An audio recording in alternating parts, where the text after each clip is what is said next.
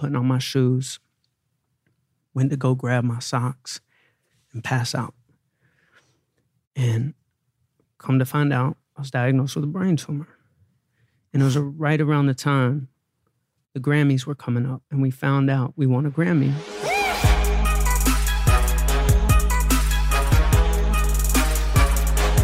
I tell you before we get started that if you ever, one, make fun of, or two, act like a thirsty animal around my beautiful fucking fiance ever again, you piece of shit. What? Yeah, I saw you, dude. You met her one time. You met her one time. You put your foot up on the counter and you're like, great eyes, by the way. And then you use the same line you always use on every girl I ever introduced you my whole fucking life. What are you doing later? You say that to you say that to girls at 4 a.m. I bring here. What do you think they're doing later, bro? I think he pulled another line, bro. No, he's just a piece of shit, bro. He's like fucking. You know what I said? I don't think he heard this one. Yeah, say it. Nah, I'm not gonna say it. Can I say it? Yeah. Yeah, he said, do you like older or younger brothers? Such a fucking asshole, bro. Hey, man, The thing what's is, she likes good? younger brothers, though, so we're good. Welcome back to Impulsive, the #1 podcast in the world. That is a fact. If you're not subscribed, make sure to subscribe. Hit that button. We do an extended audio Q&A with the guest after the visual is done on Spotify and iTunes. It gets juicy, so make sure you check it out there because honestly, I want to raise in the charts. To be honest, rate us 5 stars, please, and hit that subscribe. What do we have right now? What do you mean? How many stars do we have? Probably 6 or 7. Yeah. Out of 5? Upwards No of that. shit. It said #1 podcast in the world. Do you think we're pushing 4? What am I, a bitch? It's fucking amazing, dude. You're incredible. Hey, I got a question, dude. What's up? Y'all got insecurities? Of course. I hate my pinkies. I just noticed. Pinkies. I Pinky hate toes or pinky hand? My pinkies, bro. I hate them. And my ex-girlfriend actually called me out on it. Like when I do this, dude, there's a slight bend. There's always a 30-degree bend and I hate it. Wait, Nick, and I noticed when I'm like rocking, yeah. or like sometimes dabbing and I don't know. No, it's aerodynamics, you know? Exactly. And I run slower because there's nothing I can do about it. Well, there's probably something you could do about it. Like what? Surgery. That's a good idea. 3D printing. Hey, thanks for giving me my AirPods back today. Yeah, you're welcome, You had bro. them for 6 months. Yeah, well, somebody stole mine, so then I stole yours. That's how it works. how it There's a goes. thing called karma. Yeah. And by the way, I wonder what you did to get your AirPods You stolen. gave me 2, and I only need 1 because that's what's fucking in. I saw Jake Paul do it. That's what's Give in. me the other. I'll take 3. Guys, Do it different. we have a special guest today. The intro that I wrote down is incredible, and it's kind of long, so give me 1 second. I'll wave you in. Okay, I want to introduce our guest. This is going to be a good one. Guys, bringing him on, he's got one of the most inspirational transformation stories in the world. He used to be 2 Chainz's manager. He's done world tour on world tour, won a Grammy, got diagnosed with a brain tumor, became vegan, lost 130 pounds, ran 3 marathons and an Ironman, and is now a Nike athlete. It's Charlie Rocket. in astronaut form. What's up, everybody? This is incredible. What's up, G? You ready to blast off? What are you doing? It's a good-looking refrigerator you got there, brother. What is that? This is incredible. This right here is a backpack that Nike gave me. No way. So my name is Charlie Rocket, and this is a real-life NASA backpack that they made into a Charlie Rocket backpack, and I brought you a gift, brother. What? No, you're lying. I brought you a gift. Bro, I didn't even bring you on. This was Spencer's Connect. This is amazing. Did you bring Spencer a gift? Nah, fuck him, right? No. He does have a gift. Is it a book? Spencer, you got a I'll gift, take a brother? book. Hey, I'm always down for books. Spencer first. Spencer does have a gift. Wow. Hey, congratulations to you two and all. That's got to be something special to just get gifts on the podcast. Should we open them at the same time, as best friends? Yeah. Okay. Okay. I'm down. Hey, wait, before you show me the Great, gift, man. did this make it to the moon by chance, or was it like a training backpack for astronauts? It didn't make it to the moon, but it is going to the moon. Yeah. Oh, I feel you. Yeah. I'm about to. I'm going to the moon. Oh, that's bro. tight. All right. Maybe we'll go together. Hey, this is crazy. It literally looks like there's a refrigerator in here. Oh my God. It's a Nike. Oh my God. Shit. I hope there's money in here. Oh Lots my of God. it. Wow. We got a tin treasure chest here. What do you think is? I have no idea what it's going to be. Oh. Coordinates. There's coordinates. Wow. There's GPS coordinates. Wow. What do we got? It's a gray box, dude. Oh my God. Nah, I would say that's tan. You're colorblind. I'm colorblind. Yep. Colorblind. It's okay. You bought me a box. Yeah, man. A box. Inside of a box. That's tight. Inside What's of an inside astronaut this backpack. box? We're gonna open them at the same time. Let's do it. Without Mike, right? Yeah. Well, you can't do it with Charlie, me you because I don't have one. You didn't need to do this, man. I appreciate this. It's all good, brother. This is great. I like how you know to talk into the mic because a Come lot from of the guests are music just talking. industry. Yeah, I feel you. You know. All right. Hey, should we do this? Let's do it. 3, 2, 1. Best friends. Oh, shut the fuck up. Oh, Brand new kicks. Oh, shit. Brand new Dude, kicks. these are fucking dope. Yeah. I can tie these up real nice. Hey, damn. Hey, these are fire. Yeah, man. I appreciate you, bro. Oh my God. Hey, these are fire. Off-white Presto. It is the off-white. Let's go. Off-white, baby. I love white shoes. I needed a pair of these. How you feeling Summertime. about your gift, Mike? I was just looking at them. I was like, yo, I don't know if these are going to fit, but damn, these shits are fucking dope, bro. Is this with the suede check too? Damn. Hey, bro. man, you get a blue check, and you know what? Some of us have to enjoy the luxuries of life. Question. I.e. Mike got shoes. verified today. Hey, congratulations. It's a Thank big you, day. man. But still, fuck me on the shoes, right? Here's my question. Is it worse to show up to a party without a bottle of wine or to show up like to a party where there's like 3 birthday people with only 2 gifts? What would you say? Like, you know how you roll up to a party, you don't have a bottle of wine, you're like an asshole. There's always Venmo, brother. Wait, you're going to send me a Venmo? Maybe. Oh, No, don't shit. do it. Let's fucking go. I'll be honest, dude. Mike doesn't need any other I don't shoes. need All he shit. does is elliptical stuff. That's true. You're out running, and Mike's just stationary. So listen, bro. Hey, thank you for the gift. This is awesome. It's my pleasure, man. These are really cool. You have yet to get the Off-White X Nike collab. Those are awesome too, Spence. Yep. Yeah, man. We're Little winning. Air Max. We're winning. Air Max Day just passed. I don't man. Beautiful. I don't even know really where to start with you because you have such a compelling story. I kind of just want to let you talk for a bit and talk about some of the stuff you've done because it's actually incredible, man. So yeah, Charlie you, Rocket, what's your story? Where do you come from? Who are you? Man, I grew up in Atlanta, Georgia. Man, dream as a kid was to be an athlete, but I was chubby. So it didn't exactly like work out how I thought.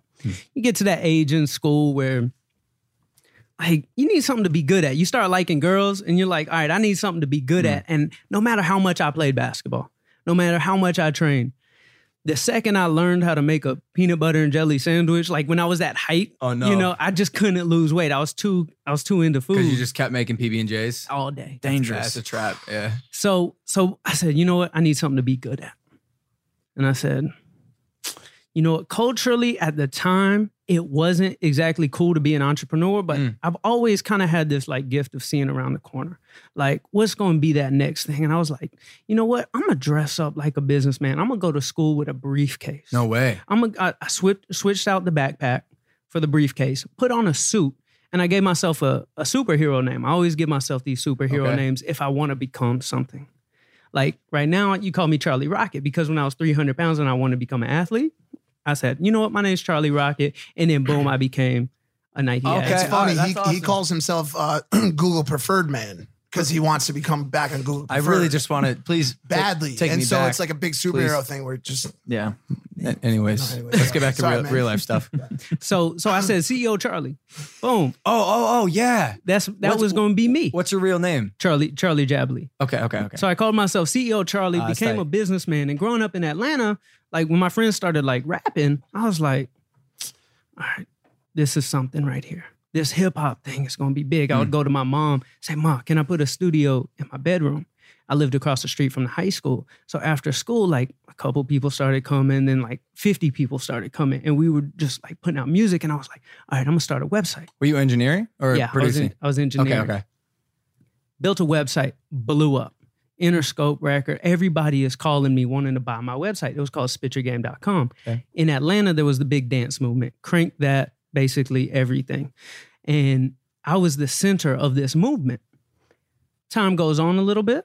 I go off to college. One day I get a phone call from Interscope Records, said we just signed an artist. And he said he wants you to be his cameraman. Like my website was like a media outlet. Like I did video work for all the independent artists. Got it.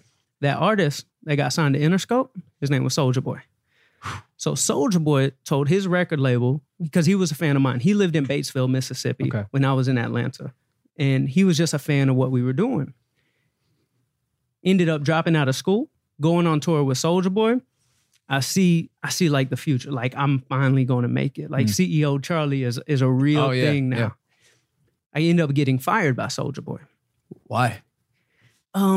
Apparently, as a cameraman, you're not supposed to tell the superstar that he's messing up too much. And I was you didn't stay in your lane. I did not stay in my lane. That's good because you weren't being a yes man, correct? It's true. What did you tell him he was doing wrong? He was like at the Atlanta rap movement was my scene. Got it. And he was starting to take some lyrics from my friends. And it was like, hey, those are my, I look crazy because like you're not really from Atlanta. Like he had family in Atlanta, but he was from Mississippi. And I'm in Atlanta, and our rap scene, our dance movement that we had going, that was ours. So now I'm with him, and everybody's looking at me crazy like, Charlie, what's up with your friend?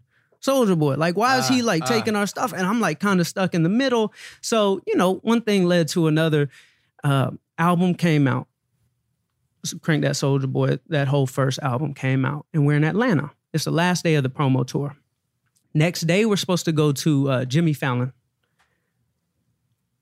I didn't get the itinerary from the manager. Oof. And I'm like, I'm just going to be proactive. I'm just going to go to the airport like we always do every morning. We know we're going to LA. Yeah. Nobody's answering my phone calls. Not the management, not the road manager, not the security. There's only one person who would answer my phone call, and that was the DJ. They were ghosting you. They were ghosting me. And I'm at the airport for like 4 hours. And I realized, let me just go home. I'm going to tell my mom, I think I'm fired. And, can I move back into the basement? She said, well, what are you going to do? I said, look. This is a great thing. Because being out there on that road, like I got to see who's really making the money, and it's not the cameraman. It's the manager. Yeah. I'm going to be a manager. I'm going to be the biggest manager in the game. I'm going to manage rappers. She looked at me. She said, how the hell are you going to, man, you're 19 years old. What do you know about managing rappers? I said, no, like this is what I'm going to do. And I went out and I signed a girl group. I got them signed to Interscope Records. 6 months later, they fired me. Charlie, why? Why you keep getting fired? Well, for them, they left me for Sierra's manager. They were like, well, we're a big group now. We can't have a 19-year-old manager. And I'm like, a lot of that happens in entertainment. Like, the disloyalty. And I'm right back to my mom's basement. And I said, Ma, like, I know where I messed up. See, that was a girl group. They were kind of poppy, It's like, I'm from Atlanta.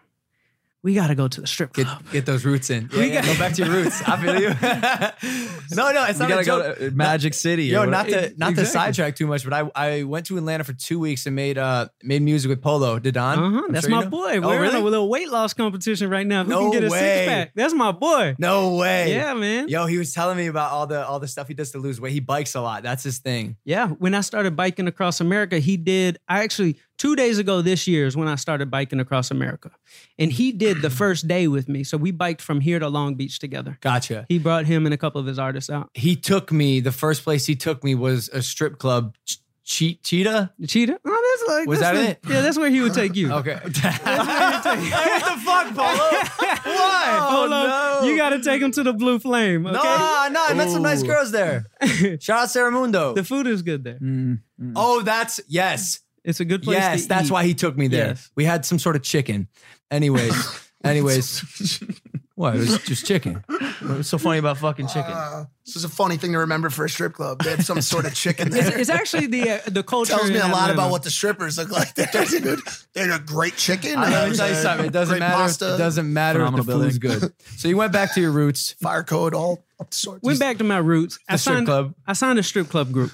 No way. And wait, what does that mean? Wait, what? So at the time, like, who was popular at the time? It was like Jeezy and T.I. were popular, and Ludacris. It was that era of Atlanta. And I was like, it's time for the up-tempo dance music to come back. Like Yin Yang Twins had been out of the picture for a while. And I was like, all right, there's this group. They make music I love. They're on the east side of Atlanta. I'm living in my mom's basement. They're living in their mom's basement. Their name was Travis Porter. And I said, look, we're not going to sign a record deal because I didn't want their head to get big too fast. I said, we're going to do this independently. And I would drive from every radio station, from Jackson, Mississippi to Washington, D.C. And I would stand outside those radio stations. I would knock on the window of the program director and like, I've got a group that you need to hear. You have radio advertisements you need to sell. And this is what the kids like. Did they have records? Yeah. Like Travis Porter, he had Let Me Take You Out. That's him, yeah? That was a good song. Let Me Take You Out. Okay, now, ladies. Okay. Yeah. Yeah. Make it rain. Make it rain. Yeah. Bring it back. Bring it back. So that was, and Travis Porter was actually 3 guys. See, you're a little bit younger. See, it was like the generation right before you. Okay. But in Atlanta, it was like, we had the biggest bidding war going in all of hip hop. Like, I was 19 years old and this was my chance at finally making it. And I was like, I can't screw this one up. This is my shot. Mm-hmm. And every record label in the game is calling me. Diddy's calling me. I let Diddy know up front. I was like, look, we're not really interested in signing to Bad Boy. And I had a bidding war going. Huge. Record labels called, let us fly you up, Charlie. I was like, I'm flying myself up. Because when I leave your meeting, I'm going to walk across the street and I'm going to meet with Warner Brothers. Oh, shit. And this is going to be a big bidding war. And record labels hated me. They hated Charlie because I was just this young knucklehead. We had this huge deal going in New York and meet with all the record labels. Meet with Warner Brothers in the morning. Then we go to Mr. Childs with Monty and Avery Littman. And, you know, I'm from Atlanta. Like, Benihana's is a big deal. So going to Mr. Childs is like, you know, and, you know, we're going to Atlantic Country Club. It just felt luxurious being at Atlantic. Yep. And then we ended the day at Jive Records. Jive Records, we get off the elevator. Boom. Hundreds of people wearing Travis Porter shirts, posters all across the walls. Like they're covering up Britney Spears. Did they prep for y'all? Oh, yeah. Like they buttered you up. They're courting us. That's how it works, yeah. So we go in, boom. One of the record label execs comes over and whispers in my ear and says, we want to give you $2 million.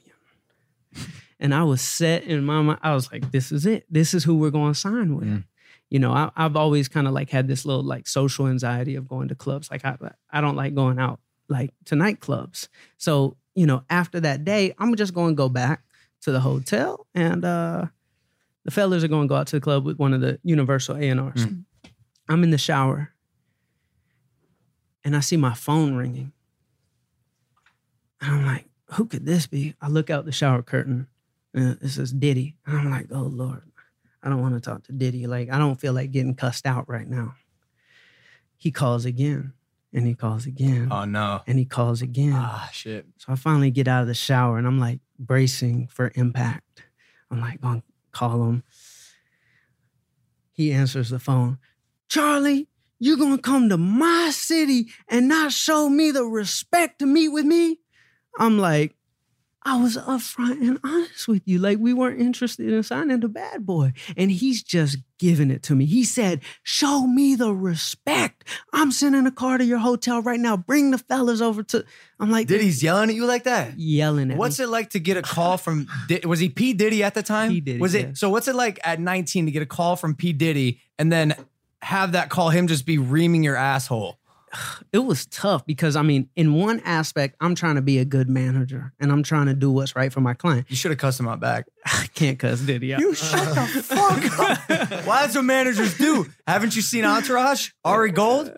He took a paintball gun to the office and shot people up. I think it's because he's managing like the biggest star in the world at the time. Like he's on the come up. He's got to be respectful of the gods. I'm 19 years old. And he is saying, but clearly you're on Savage Life. Anyways, go on. So did he send you a car? I wouldn't let him. He wore me down. He said, just bring the fellas over before y'all go to the club with Imran from Universal. And I was like, all right, cool. Because, I mean, who doesn't want to go to Diddy's penthouse? Like, it's still a cool life experience. So we go over, I give the fellas a little pep talk. Look, we're not signing to Diddy. I don't care how cool this is. We're not signing to Diddy. Go up the elevator, knock on the door. And the most beautiful woman I've ever seen in my life answers the door. It was Cassie. Like I'm like on the floor, like my mouth is. Wait, who is it? Cassie. I'm gonna date myself here. Stunning, bro. Cassie. It was his girlfriend for like 9 years. You know Cassie. You know Cassie. Maybe. You'll know if he's here. I'm 24. I suck. Please continue. So, like, we go into the apartment. Cassie is dragging like a 4-foot bottle of Moet across the living room. Y'all want a drink? And it's just like Diddy comes out and he says, Charlie, let me take the fellas to the club tonight. And he already knew. I told him they're going with Universal. And I'm like, nah, you can't go to the club. They're already going with Universal. I'm a man of my word. Yeah, I don't want to disrespect them. He says, Charlie, let me talk to you in the hallway. I'm like, oh, I'm about to go to timeout. he takes me, puts his arm around me. He's like, Charlie, it's going to be okay. It'll help your negotiations. Trust me. And I'm like, okay. Yeah, you know, you can take the fellas to the club. Universal got pissed at me. Of course. You stabbed him in the back. This is why you're getting fired. I'm just saying. Long story short, we ended up deciding to go with Jive Records. Okay. And we had these songs flying up the charts. And then the record contract was taking so long to get closed with the attorneys, going back and forth, doing the fine deals. And it was a really big deal at the time in music. It was still $2 million? Oh, it was $2 million. So going to the club with P. Diddy did not indeed help the negotiation? It didn't hurt it. It didn't hurt it. We survived. Okay. But our songs started falling at radio during these negotiation periods of just those fine little points on the contract. I get a call from the record label saying, we got word from the higher ups. The contract is too fat. The executives want to pull out of the deal completely. And I'm like being hounded by the group and their parents. Where's the money? Where's the money? Everybody's expecting a $2 million check. And I've done all this negotiation. I've taken records independently, top 20 in the country, from driving to every radio station. I've pissed off every other record label to pick this one. And now they're pulling out of the deal. CEO Charlie is having a rough time here. Should have gone to the club with Universal, man. Yeah, I don't know anything, but. So they pulled out of the deal. We were in this little chocolate factory. Like, all the money ran out. Was it Willie's? No, it was this. Wait a second. A boy named Charlie was in a chocolate. What the fuck is going on here? I swear to God. I'm sorry. Oh my God. Did you just start making shit up? You're like, all right, I went through half this story. Now Charlie's at the chocolate factory. We had this golden ticket. A girl licked the wall. She turned into a fucking blueberry. Pretty much. Where's this gonna end, bro? Pretty much. So there was this little house thing for rent that was a commercial chocolate factory. It was like a small little house. I was like, this would make a perfect little studio. It's something we could afford, like $600 a month. And there was this kid who was our engineer, and I gave him a job. He was homeless at the time, and he was like mixing records for me for $50 a pop. And I said, you know what? I'll give you a job. Just be our engineer. One day he brought a keyboard to the little chocolate factory studio, and we're like laughing at him. You know, you ever had like a new employee and you just kind of like pick on him a little bit? Yeah. Was he good though? Oh, well, we don't know. Like, okay. You were just laughing that he brought a keyboard. Like, what do you got a keyboard for? Because it was a big keyboard. Yeah. It wasn't a little MIDI keyboard. It was the big, like, 88 keys. And we're like, what do you got a keyboard for? He was like, you know, I make beats. I'm like, man, you can't make a beat. First beat he made. Make it rain, bitch. Make it rain, bitch. Second beat he made. Bring it back, bring it back, bring it back. Both top 10 records in the country. Wow. Then he made A Ladies, #2 song in the country. Then he went from being homeless to making these top 20 records, top 10 records, top 5 records in the country, to when he went on and discovered Iggy Azalea and Post Malone and signed both of them. What's his name? Marcus First. Good job, First. You've heard his beats. Good job, First. Wow. Yeah, he's a huge producer in the industry, and he was just sleeping on the couch. One of the most inspirational stories. And, you know, that's what took my career to the next level. It was no looking back after that. Jive Records came back, signed us for the contract, and my career took off. Like, then discovered 2 Chainz, and I was like, it's time to grow the management company. And there was this artist named Titty Boy. And sorry, what? His name was Titty. 2 Chainz, his name before his name was 2 Chainz was named Titty Boy. Yeah. I mean, it's still how you spelling that? right? TITYBOI. I would have said Titty Boy. tidy. That's Titty Boy. No, like he's clean. So in Tidy Boy. He's tidy boy. in the South, like his family's from LaGrange, Georgia. My family's from LaGrange, Georgia. It's the country. If you're a titty boy, it means you're a mama's boy. It's like some Southern. Yeah. So that's what his mom Like you still always breastfeed called at him, 16. basically. Gotcha. So he signed a Ludacris for 10 years. I come along, I knew he was a star. Me and my business partners checking out, like we like saw him. We were at a music video shoot with Travis Porter and Lil Wayne. Lil Wayne had a music video shoot with Titty Boy. And when he walked in the room, it was just magnificent. Like, Was he wearing any chains at this point? he was wearing so many chains. You couldn't see his neck. Did he have a master's degree yet? He never had a master's degree, but he definitely graduated with a psychology he's a degree. smart man. I heard he's a genius. He's He a is. smart man, dude. Absolutely. I love watching him argue with the newscasters. Mhm. When he got in Nancy that Grace. fight with with Nancy Mhm. Grace about the weed shit. Absolutely. I love 2 Chainz, bro. yeah, he does. He's I'm a a big huge 2 Chainz fan. He's one of my favorite Yeah. rappers for sure. He's artful. So with you're it. saying he was wearing a lot of chains? Wearing a lot of chains. I mean, when he walked in the room, it was like looking at an Egyptian pharaoh. And in Atlanta, I feel like that when I look at Jake Paul. He's my brother. yeah. Like he's a YouTuber. I don't know why he's wearing so many chains. Anyways, Atlanta. We're in Atlanta, and we always knew Titty Boy because he was signed to Ludacris. He was an Atlanta legend, and he had a big song, "Go and Get Your Money, Little Duffel Bag Boy." Oh, yeah. He had a big song at one point. Classic. And it had, Huge. it had kind of fallen off. And then that's when we entered his life, and we approached Ludacris and, his management team. And we were like, we want to get him out of the contract. We want to take him solo. What was it? Player Circle? Player Circle. Yeah, See, you know your dude. stuff, brother. Bro, that's a classic. That was one of my favorite fucking songs ever. Like, I still rock that shit. Mhm. That was a classic. Classic. Yeah. And we took him solo, man, and our careers took off. We won Grammys, world tours, and the bigger my business got, the bigger I got. I got over 300 pounds. Yeah, so talk about literally, that a little bit. Yeah. You got bigger physically. Yeah. Absolutely. What was the correlation there? Just no time to work out? Were you Nah, man. It was I would diet and work out every day, but business was a trap. Remember when I was young and I buried my childhood dream of being an athlete and I decided to be a businessman? It was like a track jump that led me into a trap of, stress of business leads to food. For some people, obviously. Yeah. Does it for you?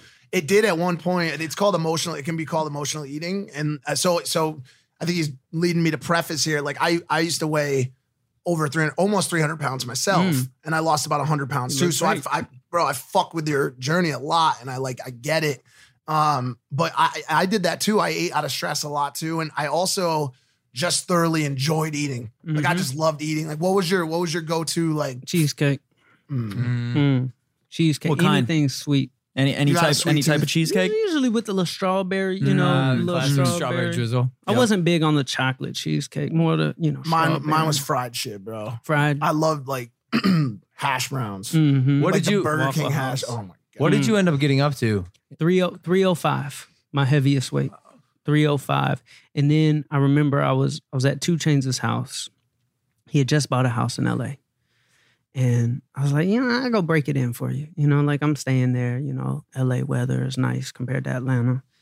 And one morning I woke up and the room just was spinning and I couldn't stop the room from spinning. I was like, oh man, this can't be good. And after about 45 seconds, which felt like an hour, I was able to get it to stop. I was getting out of bed, putting on my shoes, went to go grab my socks and pass out. And come to find out, I was diagnosed with a brain tumor. And it was right around the time the Grammys were coming up, and we found out we won a Grammy with Chance the Rapper, No Problems. You don't want no problem, you want no problem with me. And that was our Grammy song. And it was the day of the Grammys that I realized music, money, success, that life I had created for myself at the age of 8 and set on this path meant nothing to me. And I'm looking at my life like a movie. Like it was a bad movie. Like it would have like a terrible Rotten Tomatoes score. Like I'm like, that can't be it.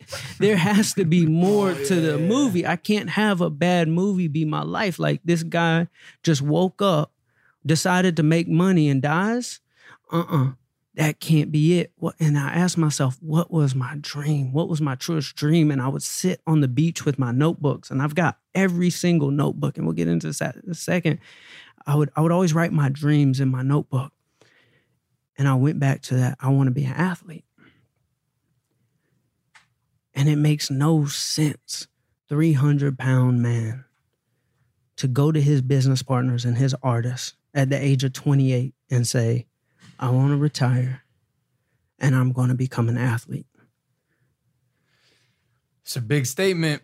I'm not sure. I'm trying to imagine if someone were to say that to me, given the situation, because how much money had you made? You were a multimillionaire. Yeah, we were doing about $15 million a year. So it sounds like you have everything you'd ever want. You're saying the movie will get a bad Rotten Tomatoes score, but I feel like I'd have to disagree. The movie sounds like a fucking movie. It sounds like a rock star lifestyle. Yeah, but I guess he's saying not for his audience. I kept saying this statement over and over in my head. My story isn't over yet, comma. Mm.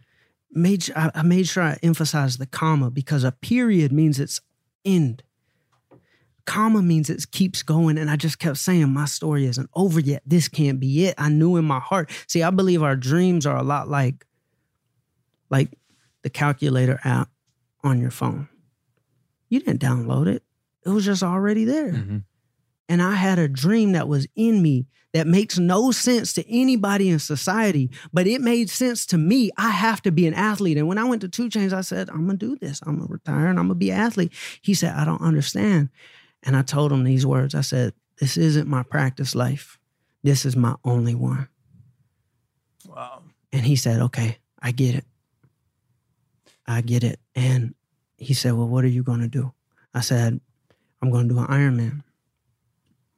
You would just immediately go to one of the hardest races The hardest. in the world? It was the goal. For those of you who do not know, an Ironman, which Spencer actually ran. He's about to do another one. 2.4 mile swim, followed by a 112 mile bike, followed by a marathon. Full marathon. Yep. That's right. Took me 16 hours. He'll be way faster than me. 16 hours, 41 minutes. Came in second to last place. I did it in New Zealand. And I was within minutes of being disqualified on every single portion of it. And if you get disqualified, like say during the bike portion, you get disqualified, they kick you up. I go all the way to New Zealand. I put everything on the line to do this. And I'm within minutes and I'm pushing against a 20, 30 mile an hour headwind. And I finished, and I was still technically like overweight when I did it. How much did you weigh when you did it? I probably weighed like 205. Oh, you'd already lost like 100 I had pounds. lost quite a bit of weight. How long did that journey take you? That 10 100 months. pounds? Yeah. 10 months Of Ironman training? Ironman training, all in. And what was the... These cutoffs, by the way, are not slow. Right. Like 16 hours, like that's still like that's What did you get? I thought you got like 12. Yeah, 12. I was just under 13. So I like That's a great time. that. I mean, still 16 Bro. hours though. So much respect. That's an amazing time. So To be what were 205. what were like your, just for like anyone out there, because I've heard from some people that they're looking for kind of tips and, you know, ideas for how to get that weight loss journey started. Like what was some of that like for you? Like what did you do to, because you didn't miraculously go from 305 to 205 Ironman status. Bro, Like what did you do? this is the problem, bro. Like, we got the odds stacked against us. Like, people, like in this country, some people have good genetics. Most of us don't. The number is 7 out of 10 are overweight or obese in this country. Like, 70%. yo, that's crazy. Hey, what's obese though? Do you know? They're like harsh with that term. Yeah. Depends on it's the BMI. BMI, absolutely. It's your BMI rating. According 20. to the BMI, I think like Jake is obese. Nah, it's not. No, It's not. he might be considered overweight. Overweight, Obese is like, Oh, okay. so What is it? 20% body fat? yeah, but just next time you're on an airplane, just look. Like, anywhere you go, like, it's crazy. For The real. numbers, Yeah, I for mean, real. life expectancy in this country, the most advanced country in the world, has dropped 2 years in a row. Like, it's crazy. And heart disease is now number one. Number one. And if Leading heart cause of disease death. doesn't get you, it's going to be cancer, and cancer comes from the food too. So it's like, the food is going to kill you of heart disease, or it's going to kill you of cancer. Like, I come from hip hop. I had one of my artists, he was shot and killed. And we got demonized by the media. Like, I'm on the news all the time in Atlanta, like, oh, another shooting at, Street Exec Studios. Like, there was a lot of violence. And I thought to myself, like, okay, yeah, like, there's a lot of violence in hip hop. But I did a Google search. I said, how many people die of gun deaths every year? I know it's way too many, but it's 22,000. I'm like, that's a lot. That's a lot. You know, we got a real taste of that. Like I've been shot at. Did you have to carry a piece in Atlanta? I would never. I believe a lot in the law of attraction, and I believe, and actually Snoop Dogg says this too. If you have guns around, it brings more. It brings it. Like Snoop Dogg is like, when he let go of the gun, the trouble stopped. Wow. So I said, I never want to shoot a gun. Like I never even I don't drink or smoke either. Like my whole life, I've never. Your whole life? Yeah, my whole life. You never been drunk? No, man. I was addicted to food, bro. Like I had my addiction, and then I just transferred that to my addiction for like athletics. Yes. So do you have an addictive personality? I would say so, but I think we all do. I don't think that's unique. I think people are addicted to like Xbox, like everybody's addicted. Yeah, you know, social media. I think we're trained to be that way. Maybe. I mean, you do a phenomenal job of rerouting what you like. You're targeting essentially what you want to go after and applying what you have innately in you. Mm-hmm. I don't want to skip around your question with how did you do it? Like, how did you do it? I looked up the BMI, and 30 and higher % body mass, body fat is considered obese. Yeah. And so but I think at the end there, he kind of started to talk about what I was looking for which was he transferred his addiction. So like the way I lost weight was I fell in love with cycling. Mm-hmm. And it was all I wanted to do, bro. Like every day I woke up, I'm like, what do I have to do right now to get on the bike? Like what are the obstacles I got to clear through? Do I got to work? Do I got to do this shit so I can get back on the bike? Cause that's all I want to do. That's it. And once I fell in love with that shit and started riding 25, 30, 40, 50 miles a day, then I found out, when I don't eat hash browns, I could ride faster. And then I started losing weight on the bike, but not eating hash browns. Before you knew it, shit just started to drop. So when I tell people from my journey, the first thing you got to look for is a cardio exercise that makes you happy. Yeah. Because it might not be running. It might not be on the treadmill. It might not be on the elliptical, whatever it is. Find something that makes you happy. Soccer, boxing, basketball, cycling, whatever the fuck it is. Yep. And then just for me, it's boxing, dude. Yeah, absolutely. And I would say the thing that probably changed my life more than the exercise was like a simple concept. Like I got to have things like boiled down very simply for me. And I asked myself a question. I said, if I'm dying and you are what you eat, is what I'm eating dead or alive? I just said, is what I'm eating dead or alive? And I would look at like different foods, and it's not just meat. Like it could be like a Cliff Bar. Like it can sit on the shelf for 5 years. That's dead. Like I need something like, say we were to take like a instrument that would read energy coming off of something, right? And you put it on like an orange, like the energy is radiating, you know. And then I put it on like ground beef. It's like it's a little bit less, you know. It's like when I started eating this living higher frequency foods. When I walked in here, y'all said, "What are you, 21?" Yeah, you look young. Yeah, like I used to look old. Some age reversal. Can you pull up a photo? Yeah, like a little comparison. Like how old are you? I'm 31. You know, but you went backwards, bro. You pulled a little Benjamin Button. Absolutely. My man's Benjamin buttoning everyone. Go down. Okay. Like that's just like recently.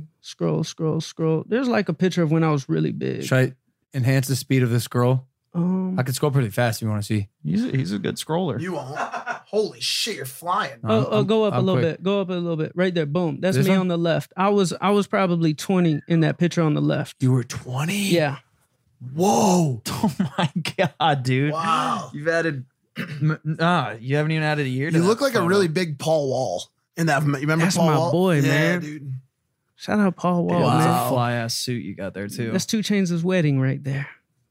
That's 2 Chainz' wedding right there. So when I started eating these living foods, like crazy stuff started happening in my life. Not just the weight loss. What's a living food? Living food. Is this like you just said. The vegan switch? So, well, yeah, I went vegan. I don't impose veganism on anybody, but I definitely will eat more living food. Because like I was noticing, like I would do like a lot of ketogenic diets my whole life. So I was eating all meat. You know, like I'm eating nothing living. And I'm like wondering why I'm dying. Like if I'm not eating anything that has this living frequency, how am I going to be alive? Yeah. You know, a protein bar, an energy bar, that's not real energy. There's no energy to it. It's dead. It will sit there for 6 years and be perfectly fine on the shelf. That's dead bar. So it's like when I changed my frequency with the food I ate, this crazy stuff. Hey, Wes, pull over those box of notebooks. This is something I've been doing for years. And the craziest stuff started happening in my life. Would you say a Twinkie has the lowest life or the lowest life energy? Do they still sell those, bro? So Twinkies will last for some crazy amount of time. So if there's like a nuclear blast, I saved one when they were discontinued. Yeah, I stuck it in my freezer. If there's nuclear blast, you could eat it. Holy shit! So now what is this? So my whole life, like, I didn't know what I was doing when I would write down my dreams, but everything I always asked for came true. Like, I would ask for the craziest things.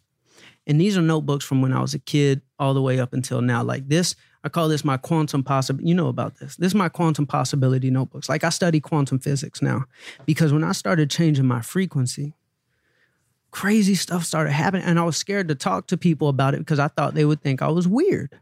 Like, Charlie, like, what's all this hocus pocus stuff? I'm like, no, like, you don't understand. Like, I'm going to be a Nike athlete. Like, I'm going to be the face of Nike. And they're like, Charlie, like, what are you talking about? Like, you're like, you don't play any sports, but I would write stuff in my notebooks. This one is like super magical. Can you just flip through? I just want to see. I mean, you don't have to show Here, we'll go. the intricate details, but Yeah, like. is the whole thing filled? Oh, all these are filled. Absolutely. So like this page right here, for example, I say on here, I will have real Nike commercials. I will be the face of Nike. Like the craziest things. I will be on CNN. I've been on CNN can you show 4 the camera? times. And are you just repeating it each day? I repeat a lot. You know, I definitely have my dreams that I repeat. Like there's one page in here. I was like, I'm going to be on the cover of a fitness magazine. And I'm like not an athlete. I'm just saying I'm going to be an athlete. And then I'm on the cover of the biggest running publication in the world. It's incredible. This is crazy. Runner's World magazine. The biggest. Believe it or not, Charlie Rocket will change your life. Like everything I asked for. But the craziest thing I asked for in my quantum possibilities notebook was I will be a Nike athlete. And one day I made I said, I believe in the law of attraction. I said, I need to send out this energy. I said, what do Nike athletes have? They have Nike clothes on and they have Nike commercials. So I made a fan-made Nike commercial. I just watched that. It's awesome. It Thank blew you, up. man. It's Thank you. awesome. It blew up. It got millions of views. Where did that blow up? Was it Facebook? Yeah. And 3 days after we put it out, Nike calls me. Let's go. And all my friends that told me I was crazy. I know. I love when your goals sound so stupid to people and then they happen. That's the best feeling ever. Absolutely. Like I believe, like there's this thing called the hero's journey, Joseph Campbell. And every hero, no matter if it's, Batman or Katniss Everdeen or Frodo, they're all superheroes and they all have the same stories and they're called on a crazy journey. I'm going to be an athlete. It's scary. You got to leave your whole business. Like there's something somebody's challenged you with before, something like you, and you're like, I don't know. But when you go and do it, and then it's really when you go out into the world and you do that big, bold, crazy thing, it's like, oh shit. It's like nobody believes you're all by yourself. Yeah. And there's this like valley of disappointment where it doesn't look like anything's happening, but that superhero keeps his faith through it. And then like an outside force comes, like a dragon tries to come and you got to slay the dragon, but we really got to slay something inside of ourselves. It's really something we're finding inside of ourselves to overcome that dragon. Every movie is this way. And then boom, that's when it happens. And that's what happened with me. Nike called me, said, we want to fly you up to Beaverton. You have inspired us to change the direction of where we're taking our marketing. Whoa. Now, Wow. Now It's listen. $1 billion. We walk in company. the number one stock in the Dow 30 last year, Was Nike. Nike. Now, I walk into this big conference room and there's pictures of me on the screens and they gave a presentation to me about me. I have employees walking up to me and say, they're treating you better than LeBron James. They said they must be up to something. Like they would have these huge, like they have this big theater on their campus where they would do their corporate, like you have seen Steve Jobs like doing a presentation. Like it's like the big boss on the stage and people would like take pictures of the screen and like sending me, Charlie, like they're up to something. I'm like, what the hell is Nike doing? Come to find out, I get a call and they said, Charlie, we've been working on something that you inspired us to do. And there was a big commercial that came out last year, Colin Kaepernick commercial. Yeah. Extremely Controversial. controversial. I would know.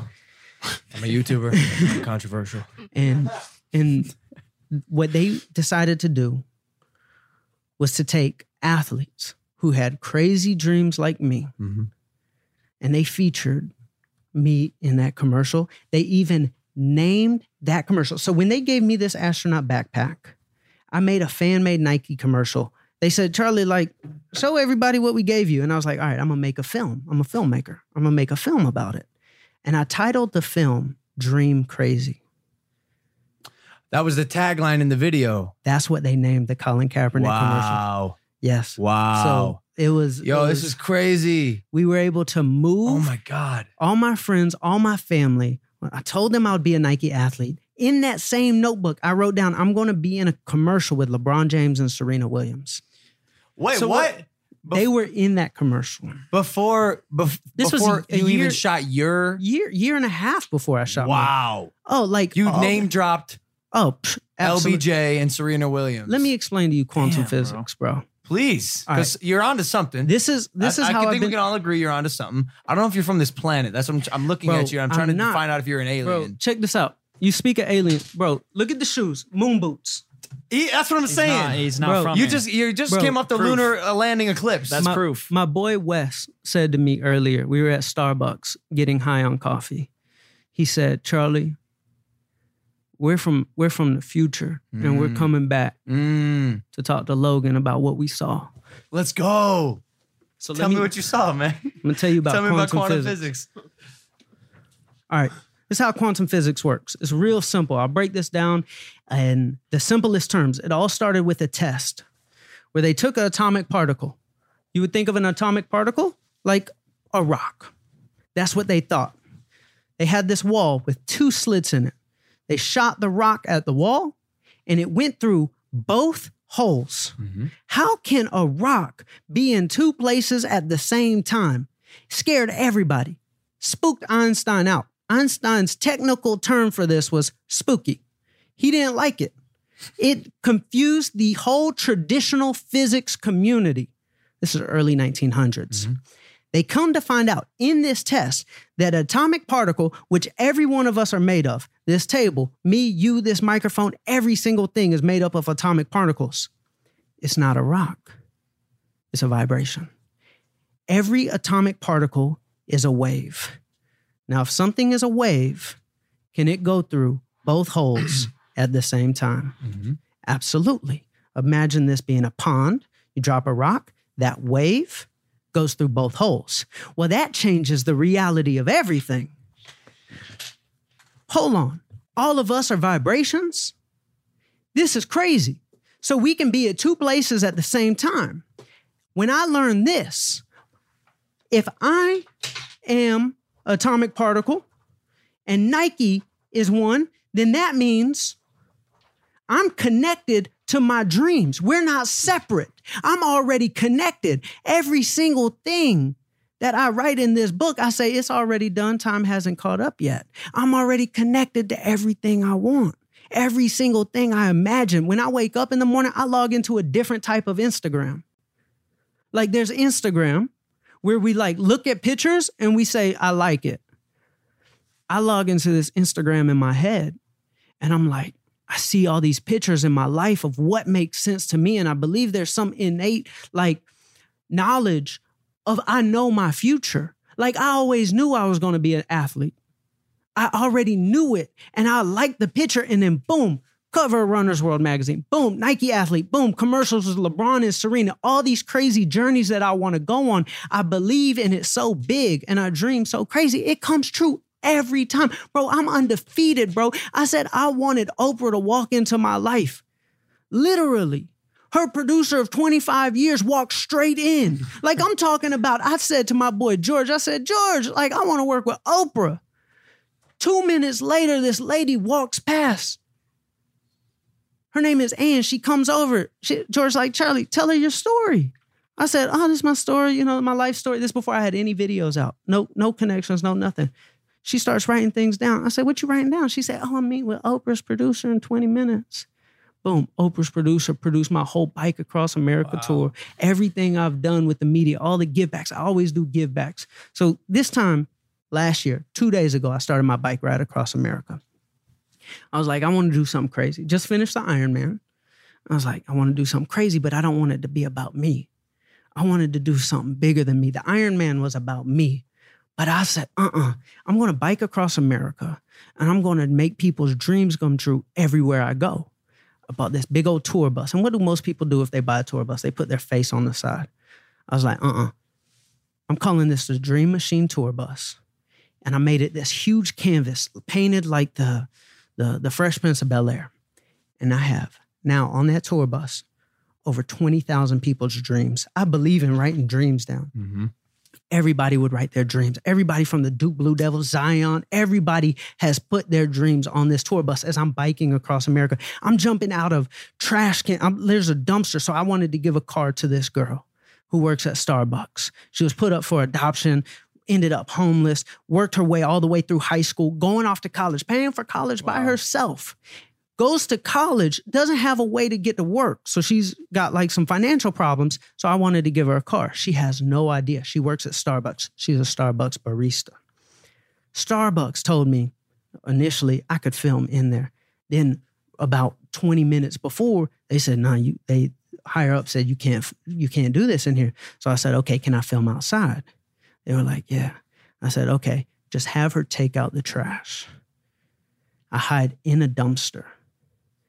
She comes to take out the trash, hop out the dumpster, car pulls up, her teacher's family, everybody was hiding behind trees and cars, surprise her with the car, makes national news, CNN, ABC, everybody, like we're doing these givebacks. In Atlanta, there was a girl who had an amputated leg and they didn't have the money to afford one of the prosthetics you can run in. It was just her dream to be able to run again. Beautiful girl named Amira. I said, you know what? This is what we're going to do. We're going to give her a leg. We're going to make running in Atlanta cool. You've never seen people be in a frenzy over running shoes, ever. People go in a frenzy over, Jordans, Yeezys, Lines, but you've never seen people go in a frenzy over running shoes. So what did I do? I bought 305 pairs of off-white shoes, all running shoes. We spent like $280,000. Wow. We gave away 305 pairs of shoes in a scavenger hunt in Atlanta, 305 to resemble my largest weight. Mm-hmm. Cool. We had the city of Atlanta in a frenzy. I had 150 people in a frenzy. 4,000 actually showed up, 151 shoes on one day. And Amira was there. She thought she was just coming to like some little motivational speaking event. She didn't realize that I gathered all these people there to go on our first run with her. So we surprised her with the doctors, the cheetah running leg, and boom, everybody's there to win their shoes. The doctors hook her up, boom, and we all went on a run with her. So how you have all these dreams, you write them out. Mm-hmm. I know. Hold on a second, bro. Acknowledge that story just for 1 second. I'm like, don't tell me how to impulsive. No, I'm just like, yo, soak that in for 1 second. That's incredible. That I have been sitting here listening to. This is the longest I haven't talked in my entire life, to be honest. For real. I'm dead serious, bro. I did not expect to come in here today and be inspired. I just knew we had a 6 o'clock podcast. I didn't really know what to expect. I am extremely... Like, I don't even really, I'm shook, bro. I don't know what to say, man. I'm fucking shook, bro. Like the stuff that you were just saying, Mike was lasered in. Was resonating with me on a level that like had me feeling like, yo, wow, dude, we have to do better. Like, bro, let me I was tell you, thinking to myself, You've been opening up to something. I felt it.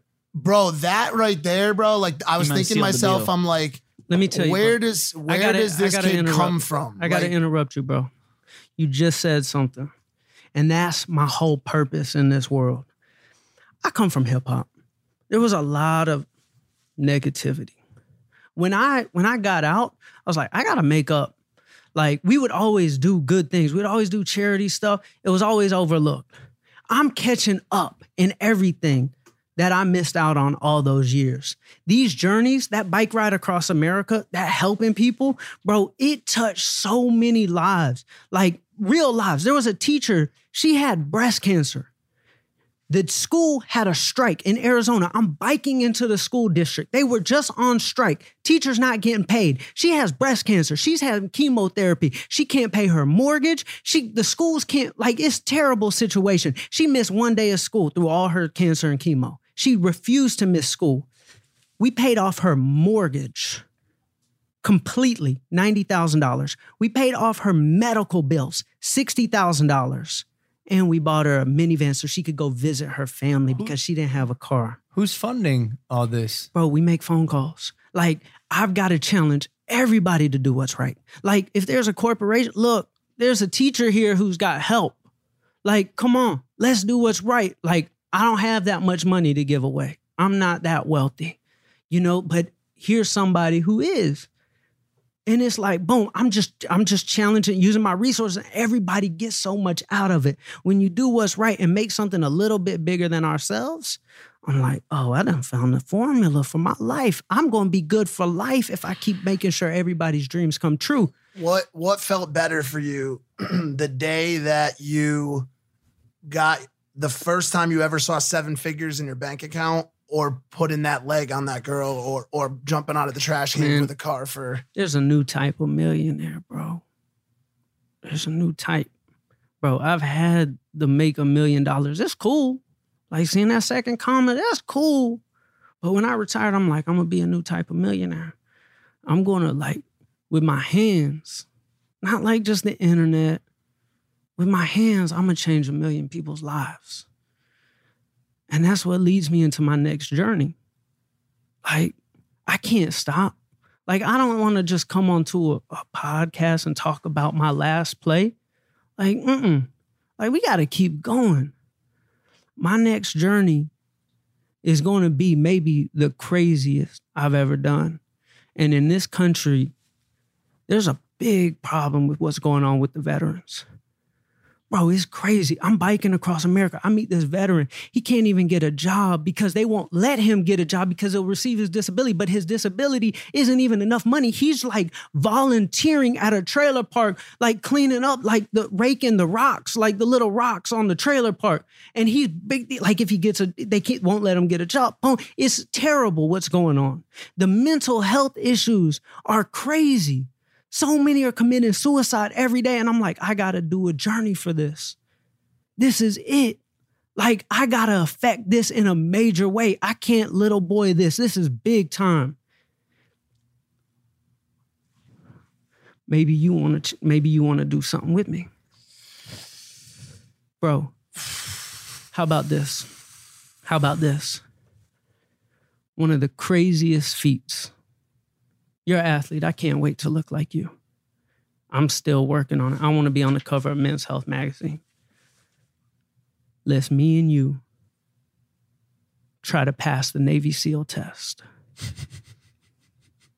We're talking about mud. We're talking about dark rivers. We're talking about crazy stuff. And we do the craziest thing to give back and bring awareness what's going on here, but to also do something that's a life trophy. Navy SEAL test is one of the craziest things. Like Ironman, that's cool. But we're talking about mental toughness. And there's 2 different types of mental toughness. See, in this country, everybody is getting beat down, like mental illness. It's almost like the Navy SEAL test. It's tough. People are living that in their lives. And there's 2 philosophies. In the Western world where we live, people are like, nah, you got to be tougher. Like, you got to be tougher to, like, But in the Eastern countries like China, they look within. They get into the meditation. They find within. So I'm like, it's mental toughness and this mental health. I was like, what if I compared the Eastern philosophies of mental toughness, like Mr. Miyagi style? Like, I wore this shirt, Bruce Lee. Like, what if I go to China and I like learn from like a Mr. Miyagi on mental toughness and come back to the West and I learn the mental toughness from like a Navy SEAL, like a David Goggins or an Iron Cowboy who did 50 Ironmans in 50 days type mental toughness. But we do all these crazy give backs. What you say, brother? Navy SEAL test. First off, I'm down. I'm down. Done. I think it's a fucking phenomenal idea. And I would love to do that with you. I'd be honored to do that with you. That's going to be hard as fuck. I hope you know, but no problem. No problem. We'll work out together. It'll be great. I'm not scared of holding my breath underwater. Yes, I am. I have 2 fears in life. That's one of them. Yeah. He's a rock when he swims. Dark water. I like kill me. Sure. Kill me now, but we'll do it. I don't know. I'm You're kind a of little speechless. flabbergasted. I don't know what to like in the first thing I said in my intro for you was he has got one of the most inspirational transformation stories. And like, I saw it on a site and I read, but like, hearing you talk, man, like you talk about vibrations, I feel like my skin is vibrating. I don't feel like in my body right now. That's the That's thing. dope. That's quantum, brother. You're quantum. If you just said you're vibrating, then you're quantum. No, literally, my skin is like off. I don't know. I can't describe it. But I could cry. I'm not gonna. I might. The thing about it is like his journey, like on paper, which is what I expected coming in, like weight loss, marathons, all that shit is great.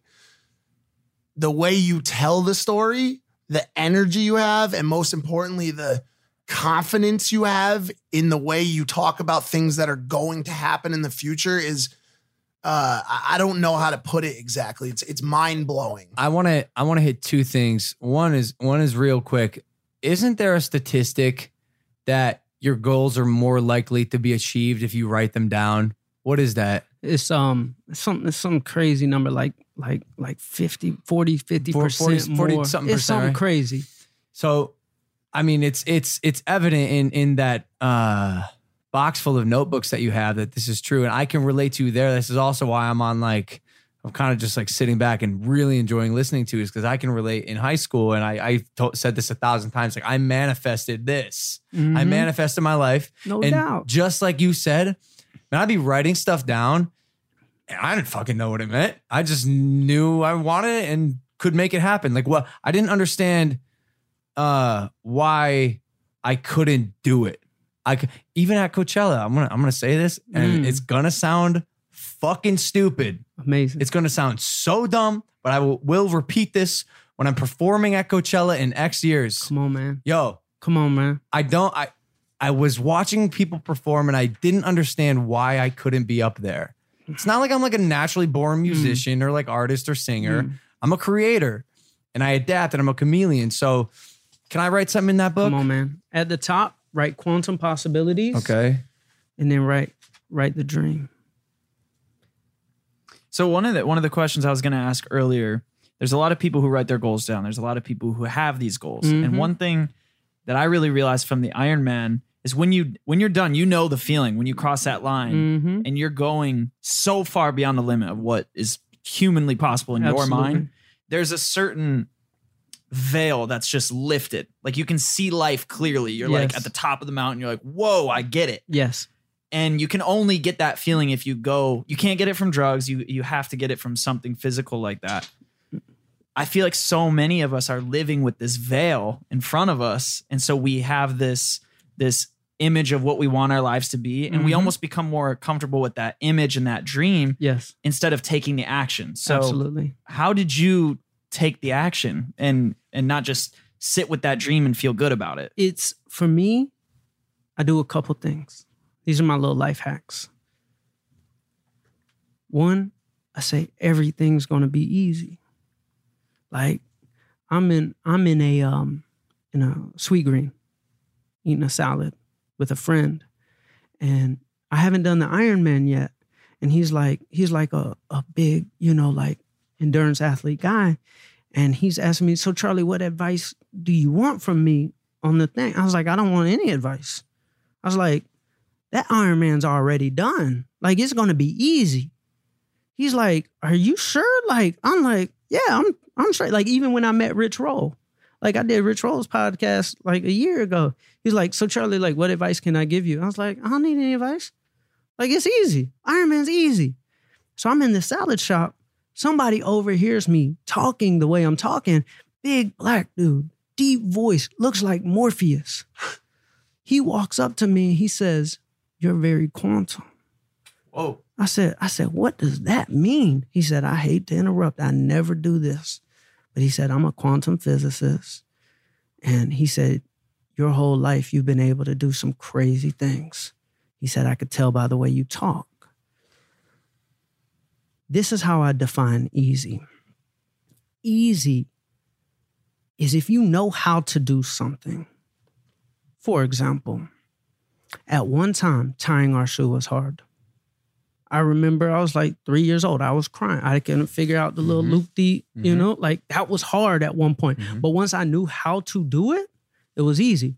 Addition was hard at one time. Multiplication was hard. Division was hard at one time. But once I did it, oh, it's easy. Michael Phelps does this all the time. He plays out before his swims. He plays it out in his head. So he sees it. If I can see something, that Ironman, I was already at the finish line long before I started. That's how my body was able to figure out how to do it. I said, it's easy. My body is going to believe what I tell it every time. You look at my Ironman video, I'm dancing the whole way. Like I'm smiling, I'm happy. Like there were some hard parts. It was easy. I'm telling you, like everything is easy. I'm living at the finish line. Becoming a Nike athlete, like you said, oh, you say it with confidence. It's like this Navy SEAL thing to me. Like, yeah, it's going to be challenging. It's easy. Let me ask you something. What's up? Because I've heard this before. What's up? I like the way you break it down. It's almost like from a futuristic point of view. Like I've done that and I now know how to do it, so it's easy. Mm-hmm. But I've sort of adopted quite the opposite mentality in that for me, it's like I get more joy and I feel more accomplished if in my head I'm like, yo, this is tough. And I know it's going to be tough and this will be difficult for me. So bring it fucking on, motherfucker. That's right. And that's bring it fucking on. Like I'm up for the challenge. Absolutely. I know it's going to be hard. Right. But sometimes I'll say, you know, when you're like lifting weights, you're like, light work, easy work. Right. But really you're like bench pressing 305. Right. But there's a I don't know, there's something that I get out of crossing that mountain. What you're talking about is you're actually in the journey. Most people's problems is they don't know how to start. For example, we're in high school. We hate going to the class that's hard. We love going to the class that's easy. That's how I start. If I said, oh, being an athlete is going to be hard. Oh, being a Nike athlete, I'm going to have to like try out for the G League and like try to like play basketball to get a Nike contract. But instead in my head, I'm saying it's easy. So I actually show up. I show up where most people don't even show up because they're like, this is hard. Where you're at mentally is because you're already deep in it. And that's the right mentality to have. But to start, nobody's starting. Because they're saying this is going to be hard. And when you think of something as that hard at the beginning, you find reasons that are going to go wrong. And then you talk yourself out of it and you never even start. Yeah.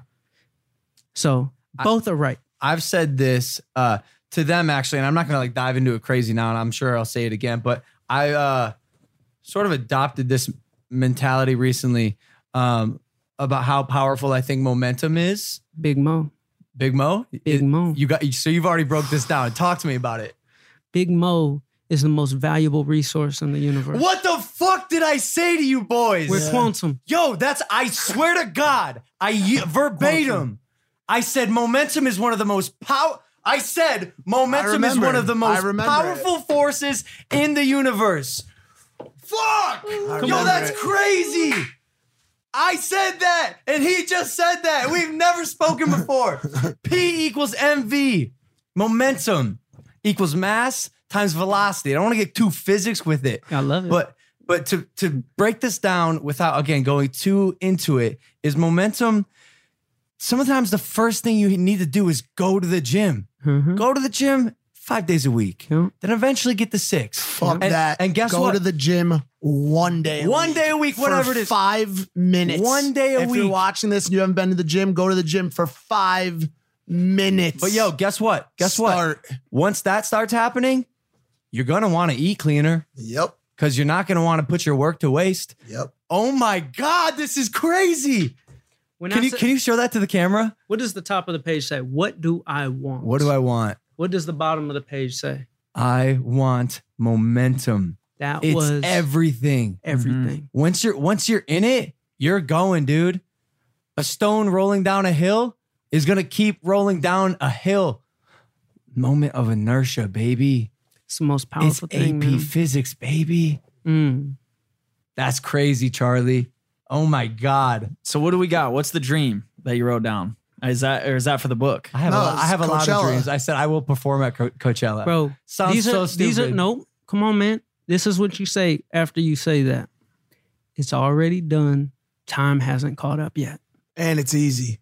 It's easy. Everybody, I'm looking at a stage and I'm like, that person's human just like me. Yeah. Yep. Just like me. It's already done. And I believe each one of us can have all sorts of crazy chapters in their life. I don't believe we're meant to have one chapter that's 4,000 pages. That book would suck to read. Like me, I said, I wanted to be an entrepreneur. Boom, chapter. I want to be a manager. I want to be a cameraman. I want to be, boom, chapter. I want to be a manager. Chapter. I want to be an athlete. Chapter. I want to be a Nike athlete. Chapter. I want to be a Ironman. Chapter. I want to bike across America. Chapter. I want to be as fit, as mentally tough as a Navy SEAL. Chapter. I want life trophies. I don't want one.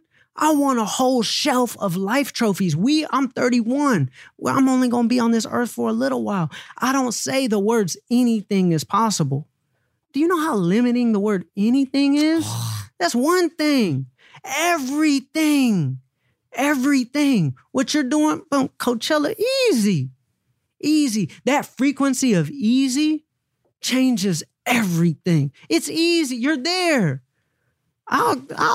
I can't wait to ride the little go-kart and the golf cart in the back. Oh, what? Hey, he's about to go on. I was just on his podcast. Yeah, he's about to go on. Oh, can't wait. One thing, just being vulnerable for me, something I've ran into, and this is really inspiring me to think outside this. I've had these moments where I manifest things that I want. Things are moving really quick. Things are going. But then there's other moments where like the comfortability in life comes in. And it's like you get to this benchmark and you're scared to get out of that. Like you have this comfortability that you've created. And like for me, it's my educational documentary. Like that has to get done. If it doesn't get done, I failed for sure. Because I know how important it is. But there's times where it's like I have to sacrifice it to do other things. So what would you say to I know there's people out there like me that have that project or have that thing, but you have to sacrifice what you want to build something that somebody else wants. Absolutely. Or is that, what's the balance there? You make somebody else a millionaire, you're going to be a millionaire. I had to go make people's lives, dreams come true. I was a manager. A great manager is a great server. I was of servitude.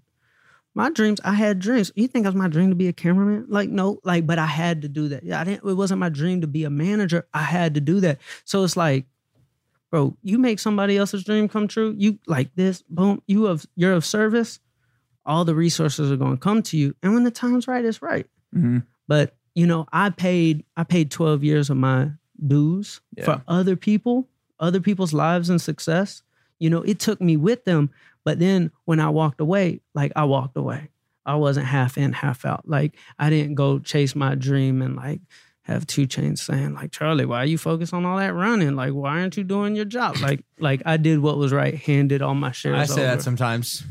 This man runs 9 hours a day in the mornings when we're shooting. That's literally where I'm at right now. It's luckily I have these guys to support the hell out of me. Like whatever I do, they're like, go do it. And no, they don't give me a hard time. But there is that kind of moment I feel like I'm approaching where it's like, I gotta go do it. you know, like I don't know when that moment is. I'm being patient. I've learned patience is key.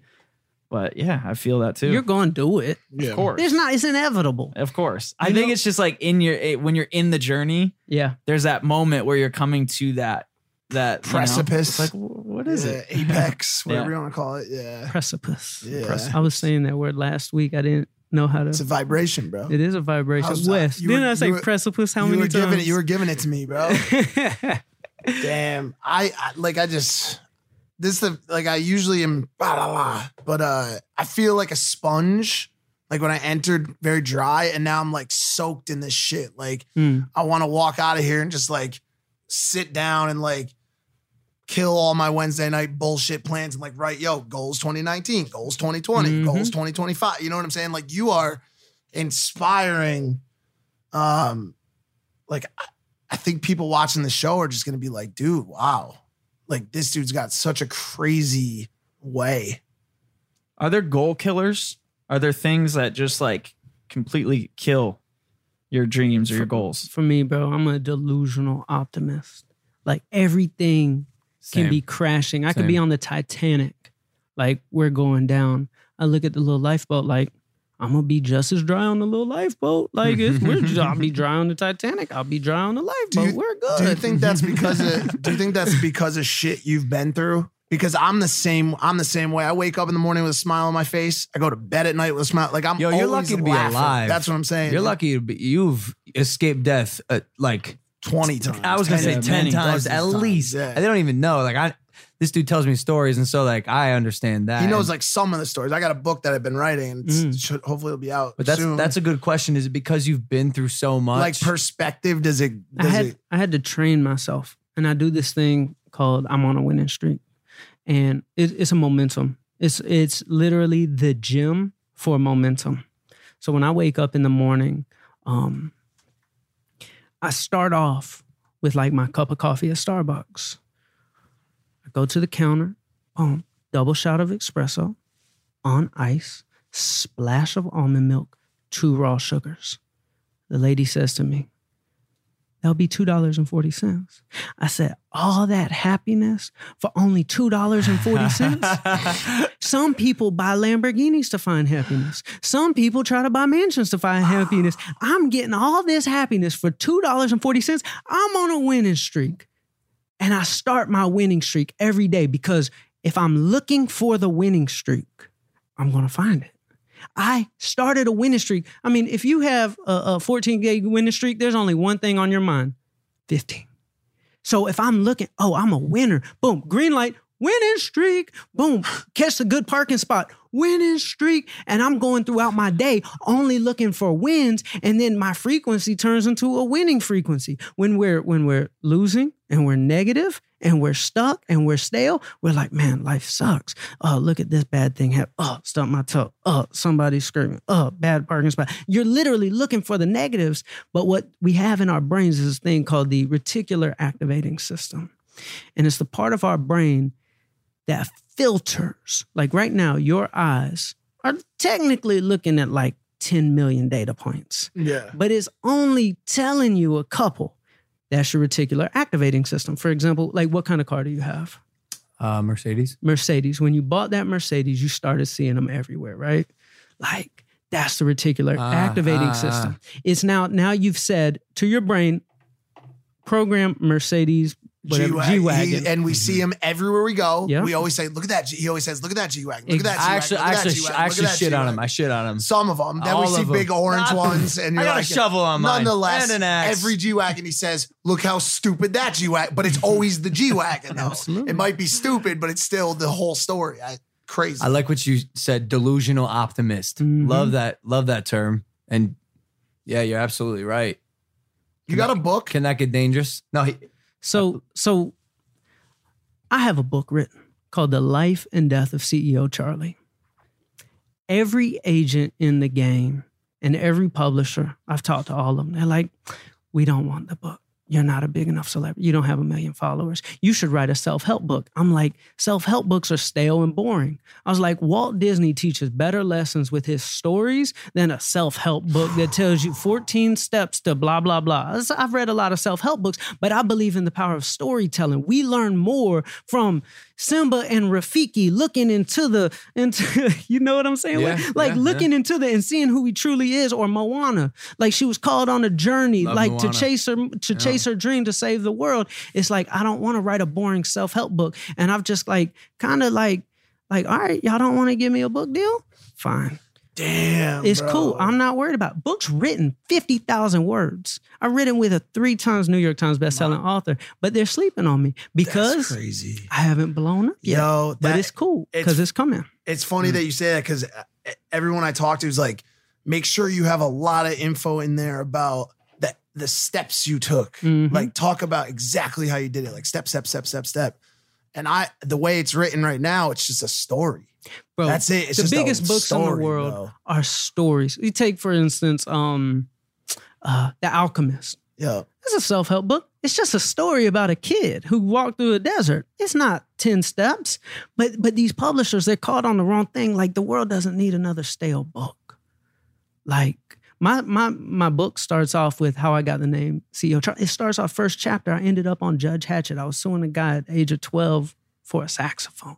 Like, I've lived a crazy story, and I teach all these crazy lessons about how I did all these crazy things my whole life. Like, you've ever heard of like the site nicekicks.com or kicksonfire.com? Like, that comes from me. Like, I ran the clothing line for Nice Kicks in my mom's basement. Kicks on Fire, me and my business partner, I started a hip hop website and he started the shoe website. We were business partners. Kicks on Fire, biggest shoe blog in the world. Like I come from culture. I've done so many crazy things, and people have to hear the stories. You again, I can relate to you on so many levels, and one of them is you want to do a lot of stuff, and you've done a lot of stuff, and I have that sort of addictive person. Like, I just, like, my goal when I moved to Los Angeles was to be the biggest entertainer in the world, and I use the word entertainer because it's not like I don't want the biggest podcast in the world, although we have it. Impulsive, like and subscribe. I don't want to be the biggest actor or YouTuber. I just want to be the biggest entertainer. I want to make people smile and laugh on a daily basis. Yes. But when you are at the bottom of the mountain and you've never hiked before, how do you overcome that mentally? and think mountain, Everest. Because I'm sure when you, like, again, I can't get over when you were 305 pounds and you were 28 years old and told all your friends and people you worked with, I'm going to run an Ironman. Like, if someone told me that, I'd be like, I would always be like, okay, you can do it. But in the back of my mind, I'd be like, yeah, that's fucking crazy. Delusional optimists live at the finish line. The present doesn't exist. The past definitely doesn't exist. Andre 3000 has a lyric. My spaceship don't come equipped with rear view mirrors we dip. Oh, that's tight. The past don't even exist. Where I'm at right now doesn't exist. I'm living in here. I'm living at the finish line constantly. So when somebody tells me no, like the publisher tells me no, you think I'm worried about that? I already know what the future is. I don't care that you said no. I said it's already done. Time hasn't caught up yet. Everything. So you know what paranoid means? The universe is conspiring against you.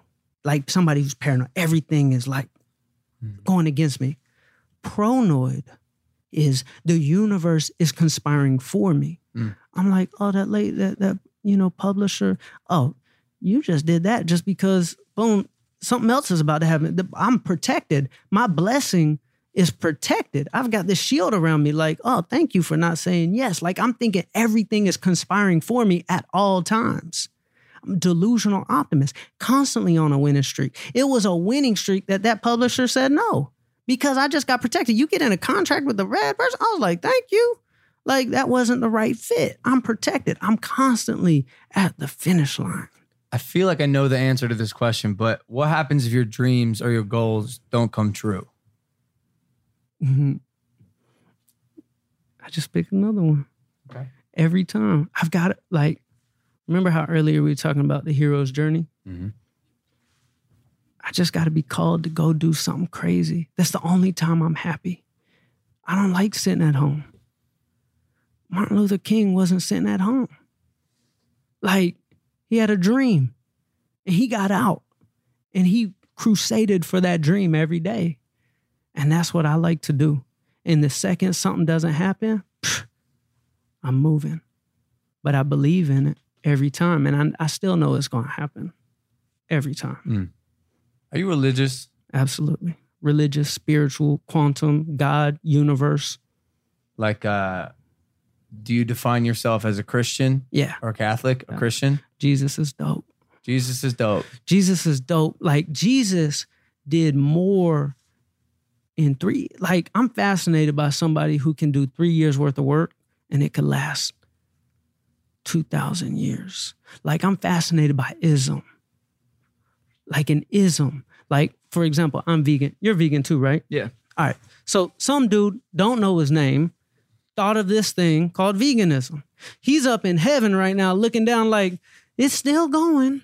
You know, the guy who started Stoicism, don't know who it is. You might, like, he's up in heaven. What's Stoicism? It's like being like tough, like in the... Being like, stoic? Yeah, being stoic. Okay. So it's like, it's an ism. It's a way of life. Ism. Okay, I see what you're saying. So an ism is a way of life. He's up in heaven 2,000 years later. He's like, yeah, the Stoicism still going. Like, I'm fascinated by that. Like, teaching people a better way of life. That's what Jesus did. He did it for about 3 years. Still going. I like that. I would like that for me. I would like to be able to teach people by the time I leave this earth, to teach people a certain way of life that helps them improve, and me be up in heaven 2,000 years later, like, still going. What would yours be called?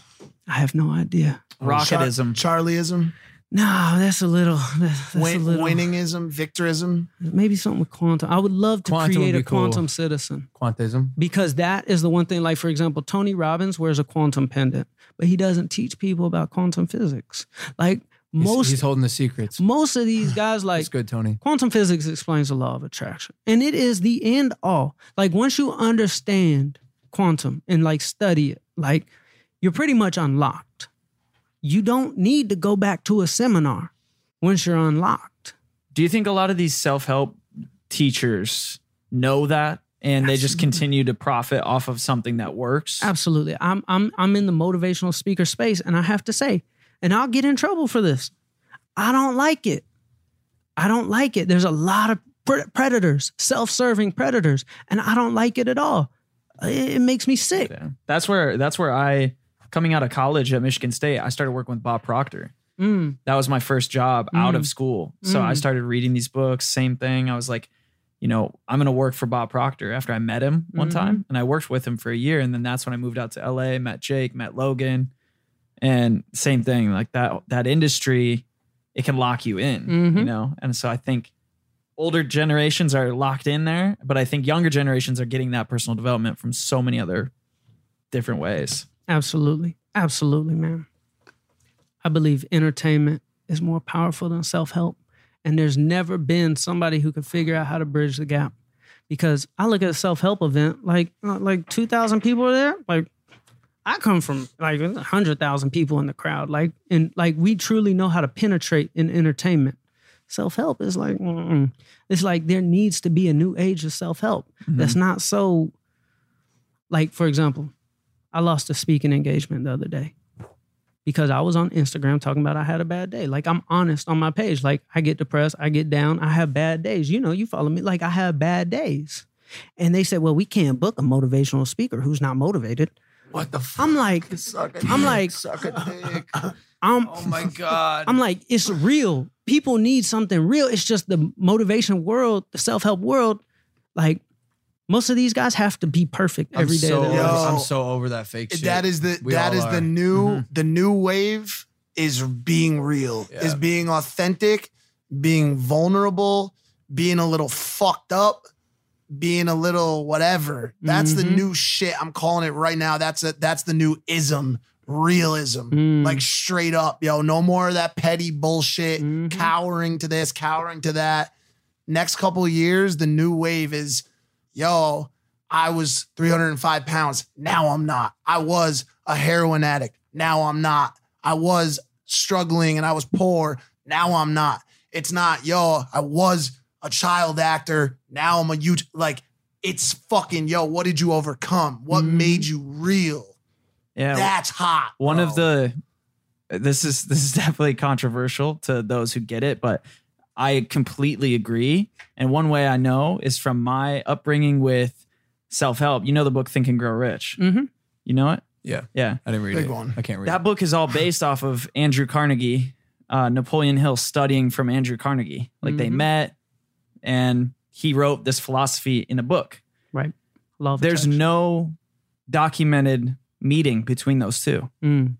And if you look this up, the guy who studied Andrew Carnegie said Napoleon Hill and Andrew Carnegie never met. it. Wait, what? Mm. He never I don't met. understand So what's the happening. whole thing was. What's happening? The whole book isn't real. What the fuck are you saying? The whole book was based on written a about meeting this that meeting never that he never happened? had.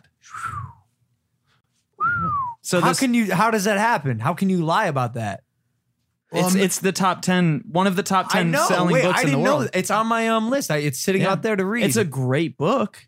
The It never information in happened? there is incredible. None of these interviews are proven. It's Oh almost, my God. it and almost, I did my research. I'm not just saying this off of one thing I read. That's dope. I emailed the guy that, and I'll show you guys this after. I emailed the guy who studied Andrew Carnegie, wrote his biography, wrote multiple books about Andrew Carnegie. So he knows how this guy speaks. Andrew Carnegie was one of the richest men to ever walk the planet. Like law of attraction, this guy knew what was up. Built America. Napoleon Hill didn't start talking about this meeting until like 10 years after his death. And the guy who was his biographer, who wrote this biography said, I know for a fact they never met. And this is not how Andrew Carnegie spoke. When did you find this information out? Like 2 nights ago, dude. I was going deep I was in about the to say, rabbit wait, hole. This was the book I came up to. You told me then. Yeah. Didn't you told me that Napoleon Hill had a meeting with Andrew Carnegie and he like died with all his secrets, but Napoleon was the only one who like knew. well, and it's could pick one of his the brain. biggest book. I mean, it's not a It's small, huge. it's So one of the It's biggest. massive. So read books. is Napoleon Hill then a genius in his own? I mean, if he can We'll leave it up. I don't think so. I think there's. I where's think the you can't knowledge build coming something from? like that. Why is the book so great? He's a great writer, and I think he had some other people that he was getting his Contributed. knowledge from. Contributed. Should I read the book? Probably didn't tell. No. No way. Just, Well, just hold on a study second. quantum physics instead. Yeah. We'll Well, get right to I the got a 5 source. on my my physics point test, bro. my point is to build Mike's point is that I think the generations before us, that's one of the most read books compared, like we're talking Bible, Think and Grow Rich, these types of things. Whoa. But So the generations before us are studying from things, they're living a certain way right now that's not real. Like it's not real. So I agree with you. I think there is a way to tap into being real, being authentic, not trying to be perfect, like you said, and just be in the moment. Like make your own story. Let's stop looking back at these people. It's time to new chapter. The comparison I make that makes the most sense for my story is when I look at A Million Little Pieces. Did you guys hear the story of that with Oprah? It was one of the best sellers on Oprah's bestsellers list of all time, all about James Fry's struggle with addiction. And he wrote this whole book about addiction, alcoholism, and all these terrible things he went through. None of it was true. Every single piece of it was debunked. He was not a, it's crazy. None of it ever, and this sold millions. It was one of the biggest sellers of all time. Do you read books, Charlie? Oh yeah. I've had to stop though. Why? Too much books? Addicted to Like, books. No, I you was OD'd on books? becoming too much of what I was consuming, and now I have all these. I've kind of like tapped into my own philosophies, and I'm able to boil things down because I'm not consuming. But there was a point in time I read a lot, but I started asking myself, what makes sense? I love that. What makes sense? And you to write, me? obviously. Right. My biggest problem with reading, and I've iterated it to these guys before, I can't always wrap my head around adopting someone else's philosophy. Like no matter who they are, you know what I'm saying? Like I've always found the best way for me to live, and I've gotten most of my wins from, is just experiencing things. Just you pushing came myself At past. one point, there was a time where at war, we would stand in a field Yo, what and I the would look fuck? at you. Yeah, So stupid. And you would look at me, but that was the old war. And if we were reading books on how to fight war, nobody would have ever hid behind a tree. So dumb. This is the beauty of being young and broke. When you're young and broke, it forces you to innovate. Hey, hold on a sec. By the way, also, if you're broke at all, let's not even use young. True. If you're 60 and True. broke, you still got to innovate. Absolutely. Young ain't got nothing to do with it. We say, or we were talking to P about it the other day. We said inspiration and desperation are the two drivers in life. So either you're inspired by someone else, which I am by you right now, but I've also been in hella places in my life where I was desperate as fuck. Yeah. And that desperation drove even bigger increases. Like that's the shit that pushed me through the moon, like needing to do stuff. Change comes from inspiration Yeah. or desperation. I think your story, Logan, in particular, like you found that on your own. Like I think your story is amazing because you come from Ohio, you come from the small town, small family, and just out of nowhere, like becomes #1 celebrity in the world. Rocket ship. And I think, to the people out there like myself, I was going through college and I was like lost. I was like, dude, my way is not working. Yeah. And that's why I turned to books, because I was like, I just got real with myself. I was sitting in my dorm room and I was like, yo, my way is not working. I'm gonna try someone else's. When I tried that other person's, I was like, I'm gonna stop thinking completely the way I've thought. Okay. I'm gonna try this way. And so I think the same thing can be done with what you're doing, Charlie, or what you're doing, Logan, or Mike, or me. I think it's like if you are out there and you're listening or you're watching, you can adopt somebody else's mindset. You can leave yours behind. Or it doesn't have to be a book. It can be whatever. But be real with yourself. If your way isn't working, try a different way. Yeah. I love that. It is also subjective. And by the way, I'm reading a book now. It's called How to Win Friends and Influence People. And you said if it makes sense. So that's what I'm doing. Like the first chapter of the book, quite frankly, I disagree with. The second chapter, I'm only 2 chapters in. I apply every day. And again, the first one I strongly disagree with. It's actually, I'll say it. It's the rule is, he said, don't criticize people. Don't criticize, condemn, or some other C word. I agree with the condemn. I don't like the condemn, but I'll criticize people till the cows come home. Like, what's his reasoning? Is it a waste of your time? No. What was it? I think he said some people don't. I think it was like people don't respond well to criticism. They like, just won't even hear you. They'll put a ball up. Yeah. You're not going to get anywhere. Which like, yo, if someone criticizes me, like I'm changing, and I agree with it. Like I will change. Well, it's constructive criticism. I think that's where like criticism versus constructive criticism. He was. I mean, maybe I interpreted it wrong. Does anyone have a book club I could join? But it sounded like he would just be silent about it and instead just praise. Because if like a child's misbehaving, they say like praise the child for what he does right, or convince him why he should not do that via positive reinforcement instead of like scolding him and smacking him. I got the shit kicked out of me when I was younger. Shout out Greg Paul. I'm being sarcastic. He'll kill me. Child Protective Services. But no, I'm not kidding. He beat the shit out of me. The belt came in. The belt, all the classic. Happened with me too, yeah, bro. Like our generation, we'd always. You probably got your ass. You got flogged in school, my dad, well, not in school, but my dad, he was forced to kneel on peppercorns, and he used to get hit with this thing called the hell's a peppercorn? It's the cat of 9 tails. His dad had a belt with 9 belts on it. Yeah, when he smacked the shit out, pipes my dad got fucked up. That's why. So by the time this is in my book, so by the time it got it's in your DNA for the time it came for me to get hit, his dad had hit him. His dad had hit him, and when my dad was like, "Yo, it's time to fuck these kids up," he did it, bro. Yo, and by the way, my mom too. My mom would hit me with a spoon. Me too. Once, and I dodged. Spoon. And she hit the counter with her hand, like almost broke her hand. Anyways, the point is, I'm gonna come back from this tangent.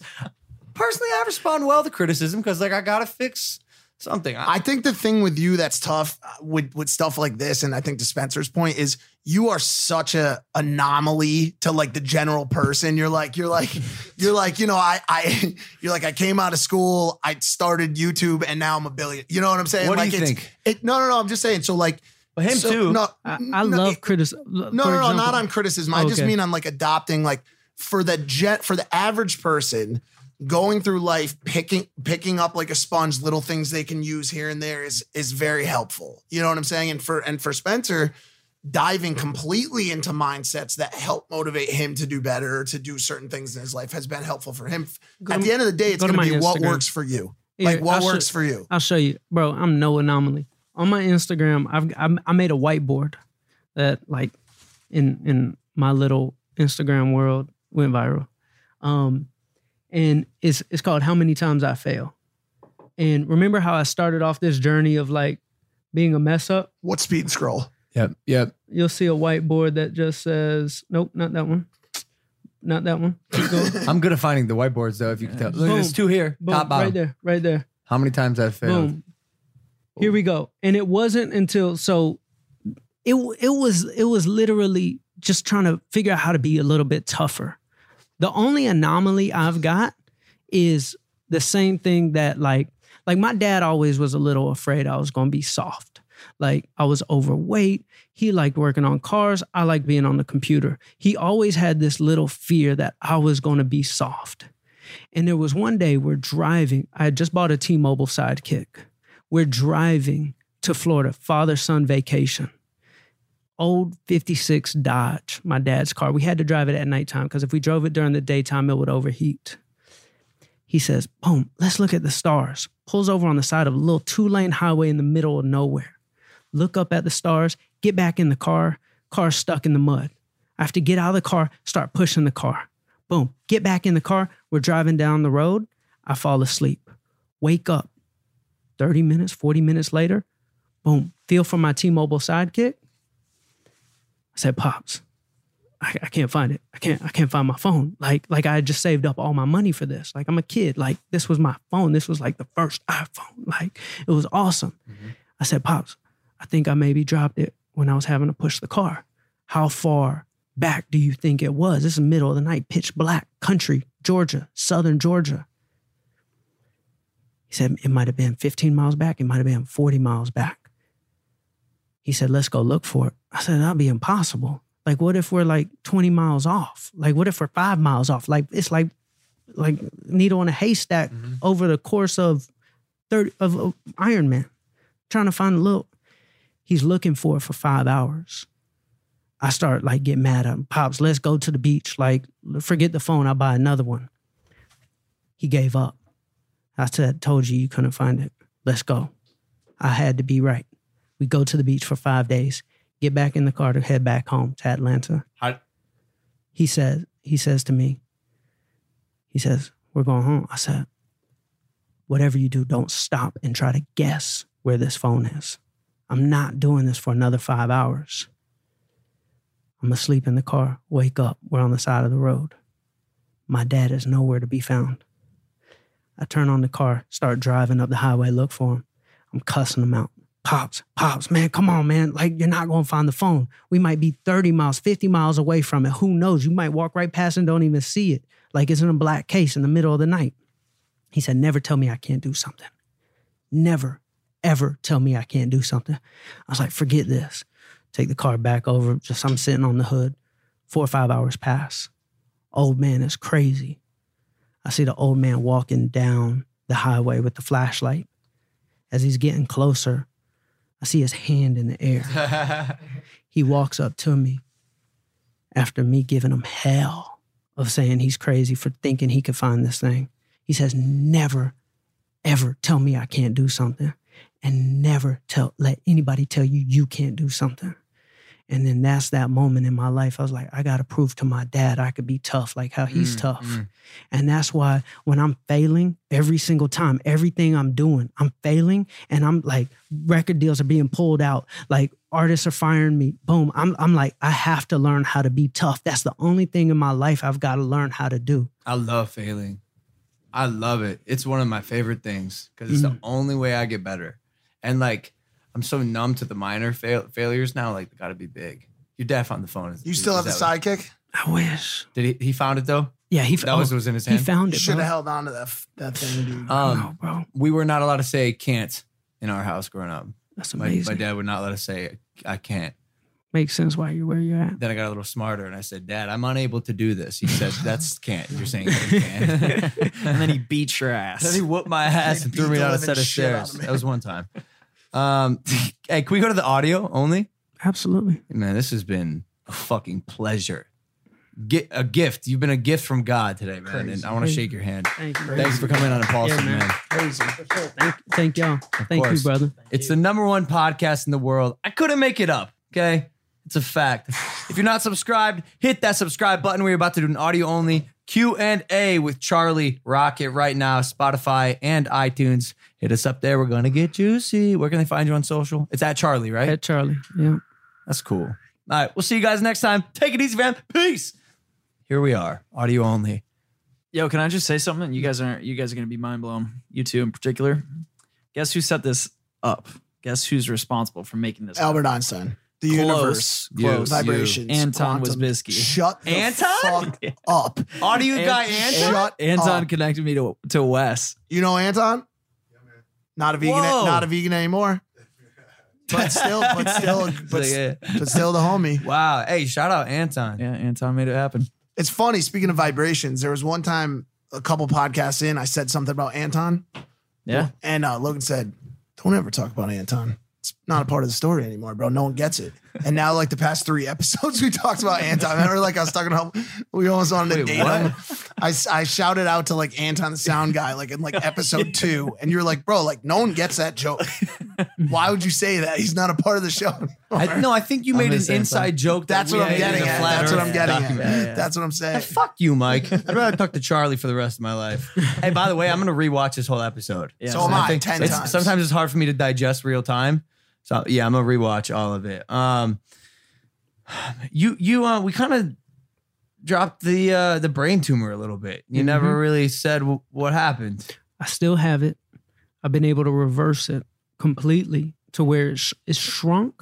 When I started eating living foods, like I started learning, like it's become like extremely popular since Nipsey Hussle got killed, about Dr. Sebi. Yeah. Like being alkaline, being in an alkaline state, it's an amazing thing. The body is incredible.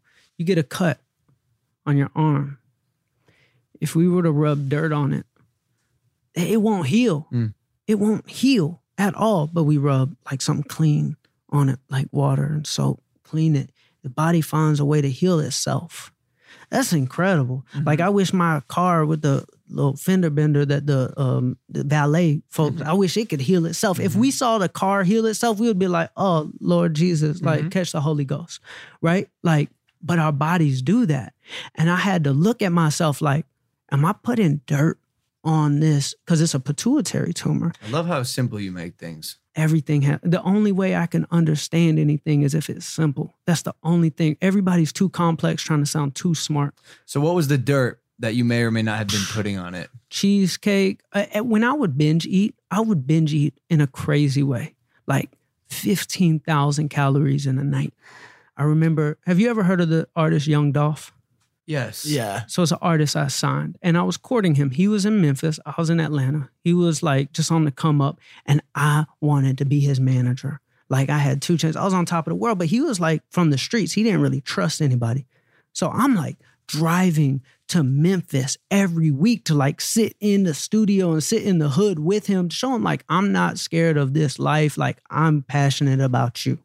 And I remember there was one time I went to Memphis and I binge ate and I had on this like button-up shirt and I ate like 15,000 calories that night. I woke up the next morning and my skin was bruised. My entire body was bruised.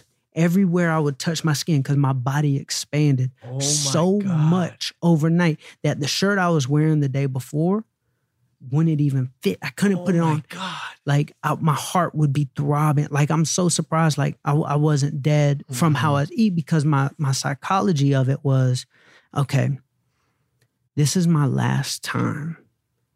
I'm going to start my diet tomorrow. I've tripped down one step. Let me just go ahead and push myself down all the rest. This is my last binge. So let me go all the way, make myself so sick that I'll never want to do it again. Yeah. And that's what would just boom. Did that work? No. It made me sicker because what would happen I would wake up the next day sick. I wouldn't be able to eat for like, a day, and then I'd be starving, and then it would start the whole pattern over again of binging because I was starving. It was like swinging, like those insulin levels, spiking, then dipping, then spiking, and it would just be those cravings, and it was just a vicious cycle, and that's how I became over 300 pounds, and this is why the tumor, like the imbalance in the body, if we're eating all this food that's not even real, like we're talking about chemicals on top of chemicals going into the body in massive amounts. Yeah, there's going to be an imbalance. If you smoke cigarettes, you're going to get lung cancer. I mean, it's the same thing with the food. You feel when you see people smoking cigarettes, like let's call them like acquaintances. Mm-hmm. Do you let them know? Man, that? Let me tell you something. Earlier when you were talking about criticism, you're like, I like criticism. Yeah. I was like, yeah, bro. I remember I was in Atlanta. I was binge eating. I'm at Wendy's. Wendy's was one of my favorite places. Shout out Wendy's. Shout out Wendy's. I would go Junior Bacon Cheeseburgers. I would go from gas station to gas station first. I would do the Mrs. Fields cookies at this gas station and the Krispy Kreme donuts that were at this gas station. Then I would go to another gas station that had the right ice cream sandwiches I liked. And then I would top it all off with like Frosty, Baconator, like just that would be what made me super sick. So I'm sitting there and I would always like binge eat in darkness. Never like it would be in my car. Like nobody, I would never be in a restaurant. I would never let anybody see me. I was in my car. And my best friend, she was living with me at the time. She said, where you at? I was like, oh, I'm at the studio. She said, oh, when you going to be home? I'll be home in a couple hours. I'm sitting in my car, binge eating, lying. I'm at the studio. I see a black Dodge Charger pull into the parking lot. She drives a black Dodge Charger. Oh, no. Car pulls in. I was like, this is Atlanta. There's plenty of black Dodge Chargers. It could be anybody. Car pulls up right beside mine. She rolls down the window. Say, you're out of control. You got to stop this. And I'm just like stuffing my face, like looking at her like I finally rolled down my window. I was like, yeah, I got a problem. So she leaves. And then I go into the mindset of, okay, this is my last time. This is it. It's over. Let me just get one more thing and I'll be done. I go into the drive-thru again. The lady at the drive-thru, big lady, big black lady. I got to know her. She was my friend. I see her every day. Mm-hmm. She looked at me and she said, you're going to die if you keep coming here. You've got to stop. And I hated it that somebody that works the drive-thru is telling me I'm out of control. Like my knee-jerk reaction is you don't know what I'm going through. I've got this, da-da-da. But to this day, I appreciate that criticism more than anything because nobody's honest. When I was 300 pounds and out of control and looked like how I looked, nobody was telling me. Everybody was trying to protect my feelings. I love the people that were tough on me because it was so rare. There's a self-help or motivational speaker who says, fuck your feelings. And like, I sort of agree with that. But that's one situation where like. Sounds like a Gary V comment. Yeah, I might have been Gary V. No, it just definitely because does, it has like fuck your feelings. Yeah. Everything he says is I mean, sort of like, sounds like you respond well to criticism because I don't know if you got thick skin or not, but man, like, I don't want to beat around the bush. I love being honest with people. My delivery sometimes needs work. Or does it? I think I had a mentor tell me that a true best friend will tell their best friend what they need to hear, whether or not that risks them never talking to you again. Oh, absolutely. For sure. Absolutely. I think that's a big thing. Like a lot of people think they have best friends around them because they've built this image and this lifestyle of just agreeing and yes men and feeling good.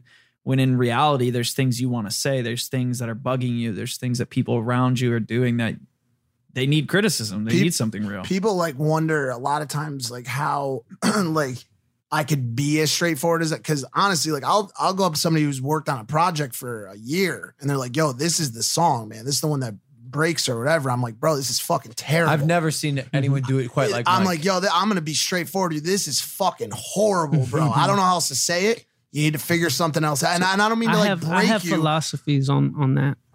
Yeah, go ahead. You're in the music, and I bet specifically with music. But I do it more with cigarettes though and shit like that. Like to your point, like yo, if you're smoking a cigarette near me and you're like, oh, I only smoke them once every. I'm like, you understand you're still gonna get cancer. You're still gonna die. I said it about the obese girl when I talked about it on the Gillette ad. Like, I don't beat around the bush. I was fat once. I was a drug addict once. Well, I don't know when I stayed a drug addict. When people were like, just keep trying your best. Like, people struggle sometimes and like, hopefully it gets better. You know what I did? I kept doing drugs. It wasn't until my mom said to me, you're not my son anymore. I don't want to know you anymore. I'm sorry. That's to protect me and your sisters. I don't want to know you anymore. And then my probation officer said, will you come back with one more dirty urine and you will do your 5-year suspended sentence. No rehab, no detox, nothing. 5 years. You're going to jail for 5 years. And I said, wow, like I have no more fucking choices left. I can't keep messing around. So it wasn't until people started to criticize and put barriers in front of me that I started to leap over them. And then when I started to do that, like momentum started and shit just started to pick up. But sometimes you need that rude awakening. A lot of times you need that rude awakening. Facts.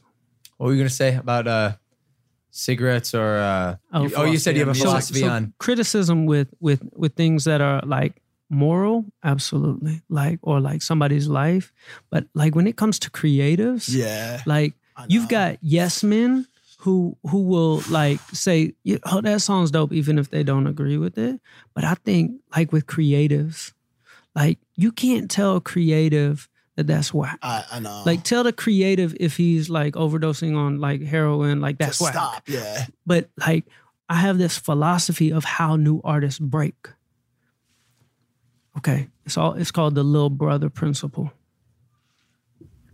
You have an older brother who likes, let's say, Future and 2 Chainz. Little brother at one point in his life looked up to his older brother and likes everything his older brother likes. But then little brother gets to a certain age and wants his own identity and rebels. And that's why he likes Lil Yachty. And the older brother's like, this music's trash. Younger brother's like, this is great because it gives me an identity. So being bad, not being technically good by the old war standards is okay. So all creatives who are making bad music, that's how you get in the game. People are like, Tekashi's terrible, or this person's terrible, or that person's terrible, but they're thinking by the old war standards. They're not thinking about the little brother wants his own identity, so he's going to like the thing that is terrible, and then it becomes good, because that becomes Tekashi 6ix9ine. I want to counter, and I haven't wanted to at all this whole episode, but I want to counter you a little bit on this one, and to say this, like, I don't agree all the time, I don't agree ever that getting a group of people to start to think something is good when it's bad is a positive practice. Like, yo, like, don't get me wrong. No matter how many people think Tekashi put out good music, or no matter how many people think, whatever other lean rappers putting out good music, they're not putting out good music. I disagree. You sound old. That's You fine. sound That's old. fine. like an old But man. that's fine. But I'll sound old. But I'll stick. What about your though. parents though? Or not even your parents, but parents above you. They don't like the looking music at you your listen music. to, Mike. But It's that the was same like, thing. but that was like a genre thing.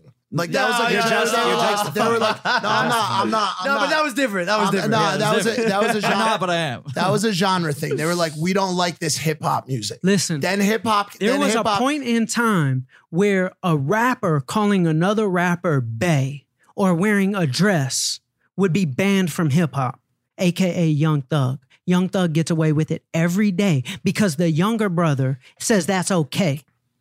And the older people do not matter. It's the young people. You blew up because of young folks, not old folks. DJ Khaled blew up when he went on Snapchat when it was all young folks. That's when he blew up. It was young folks run the game. So when rappers start rocking dresses and can get away with it is because the young people says that's okay. Where the older brother's like, nah, that's gay. Da, da, da, da, da. Younger brother's like, nah, this is cool. That's why Young Thug is Young Thug and now influences all the culture the way he does. Young Thug has children and grandchildren now, like Lil Uzi Vert. And then boom, you've got all these rappers that sound like Young Thug because he was so bad when he came out. All the old heads, I can't understand anything he's saying. But I think it's a product too of, you know, just we're all going to school. We're all doing the same things. Like society's programming us the same cookie cutter way. Like cattle. Yeah. So when generations are coming up, you know, older people are like, why are they doing these things? It's like, yo, what you're saying, they're rebelling. They're trying to find their identity. It's just funny you say it because you were like, at one point being bad wasn't considered, like now the worse you are at rapping, the better. Like Blueface, he can't do shit. He can't stick to a beat. He can't do nothing. Bust Down Tatiana, different story. Everybody wants to fucking rock that song in the club. But now it's like, yo, the worse you are at rapping, the better chance you got at making it. Like you just gotta suck so fucking bad Hey, look. at music, and you have a chance to be the biggest in the world. Hey, and then you have you or other people who are like, yo, but that's the new way of things. The worse you are. It's not new. It's always been. Well, here's this what way. I'm gonna do now because I want to make it. I'm gonna start to fucking suck. No, but you're horrible. No. The reason why young people... Well, so why don't I start rapping? Because I can't spit bars. I'm about to hop in the booth right now. Blueface bleed the shit out of everybody, bro. Absolutely. Should I do it? So that goes back to my original statement is when there's a creative, don't say to somebody who's a creative, that's bad. I get that. Because the person, like I remember when 21 Savage manager came to me and was like, I want you to hear this artist. Like he was a good friend of mine. His name is Meezy. And I was like, I'm like this industry expert. I'm like, I don't like it. I don't think it's that good. But that's the whole reason why 21 Savage made it.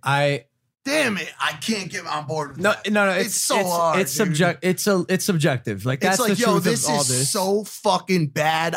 Horrible. But again, you have to acknowledge that's subjective. Yeah, like no. But your punk music, like that stuff, to me, that's horrible. No. I'm not saying that. That's not what I'm saying. But I'm saying like we're like to a point where we're all in agreement here. This is horrible. No, like I think it's amazing. Me too, bro. No. But you just said when you heard 21 for the first time, you were like, "This is trash." I was wrong.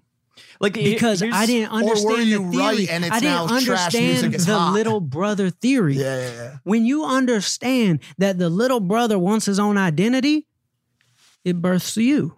Yeah. Not the people before you. They were totally different than you. You were the little brother. So with the people who stay in the game, Jay-Z said one time, he said, I know. Who, by the way, is still in the game, still makes music, one of the biggest in the world. And he went and signed the gay pink polo backpack rapper who everybody thought was whack because that's gay.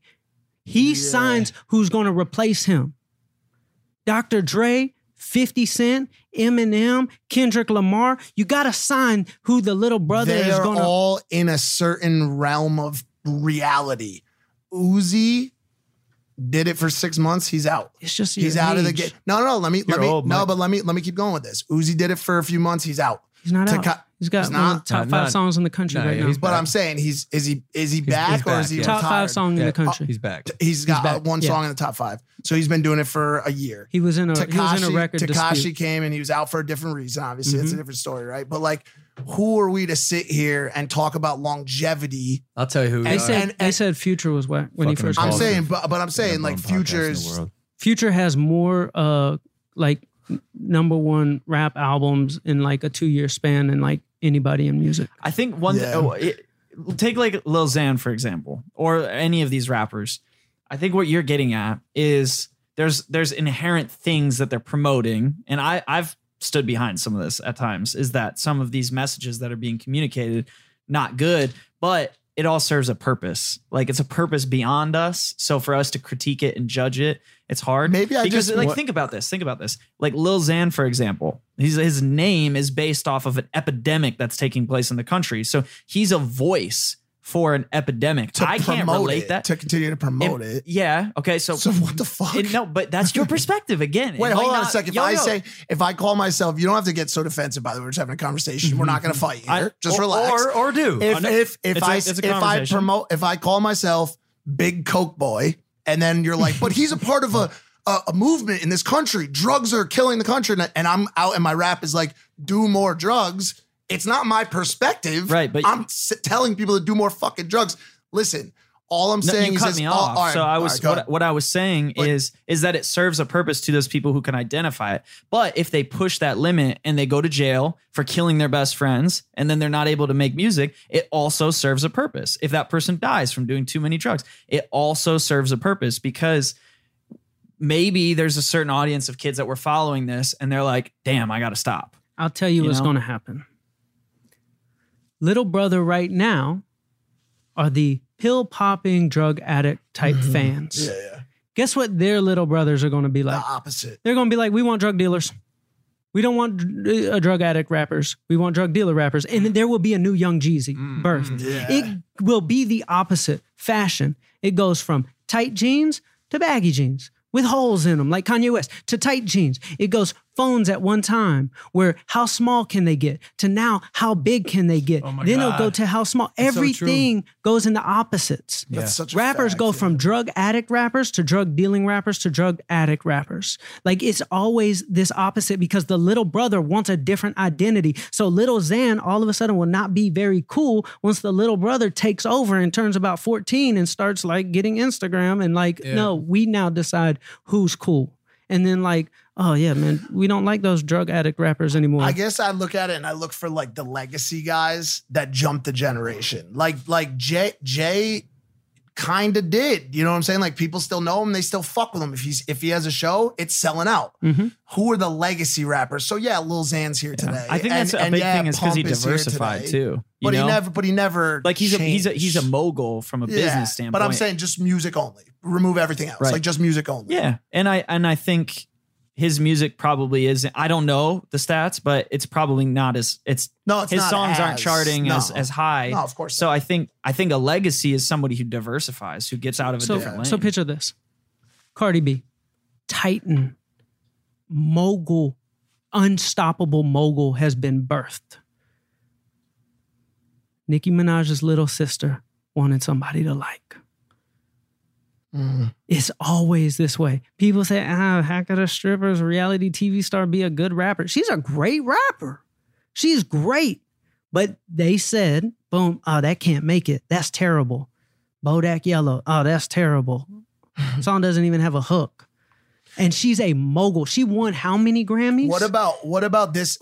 And then I'm done on the topic. What about the thought that sales and like awards do not equal, like at the end of the day, like say you say, oh, that shit's a top 5 song. I don't know. I guess I struggle with like, let me tell you this. How much I'm going to drop a stat on you that's going to blow your freaking head off. Yeah. If we were to take it back 30 years ago and ask any of our parents, brothers, uncles, could hip hop beat rock music, pop music, and country music as a grossing genre? You're like, not a chance. It's too limited. The biggest genre that ever existed in music was pop music. 49% market share. Hip hop, 2019, 70% market share. The thing everybody said was terrible. Everybody said it was terrible. It was trash. It isn't just beating pop, country, and rock. It's beating them. All of them added up together can't add up to what hip hop is. The thing that is the most least expected successful thing in the world can be the biggest thing, and not by a small margin. By the biggest distance that's ever existed in the history of music. And nobody said it was good 30 years ago. Sleep on that one. Charlie, bro, thank you again. It's my pleasure. For real. Dropping knowledge. Round of applause for Charlie. Thank you guys for listening to the audio only of Impulsive. Rate us 5 stars. Hit that subscribe button, and we will see you next time. Take it easy. Peace. Peace. Ow! Woo!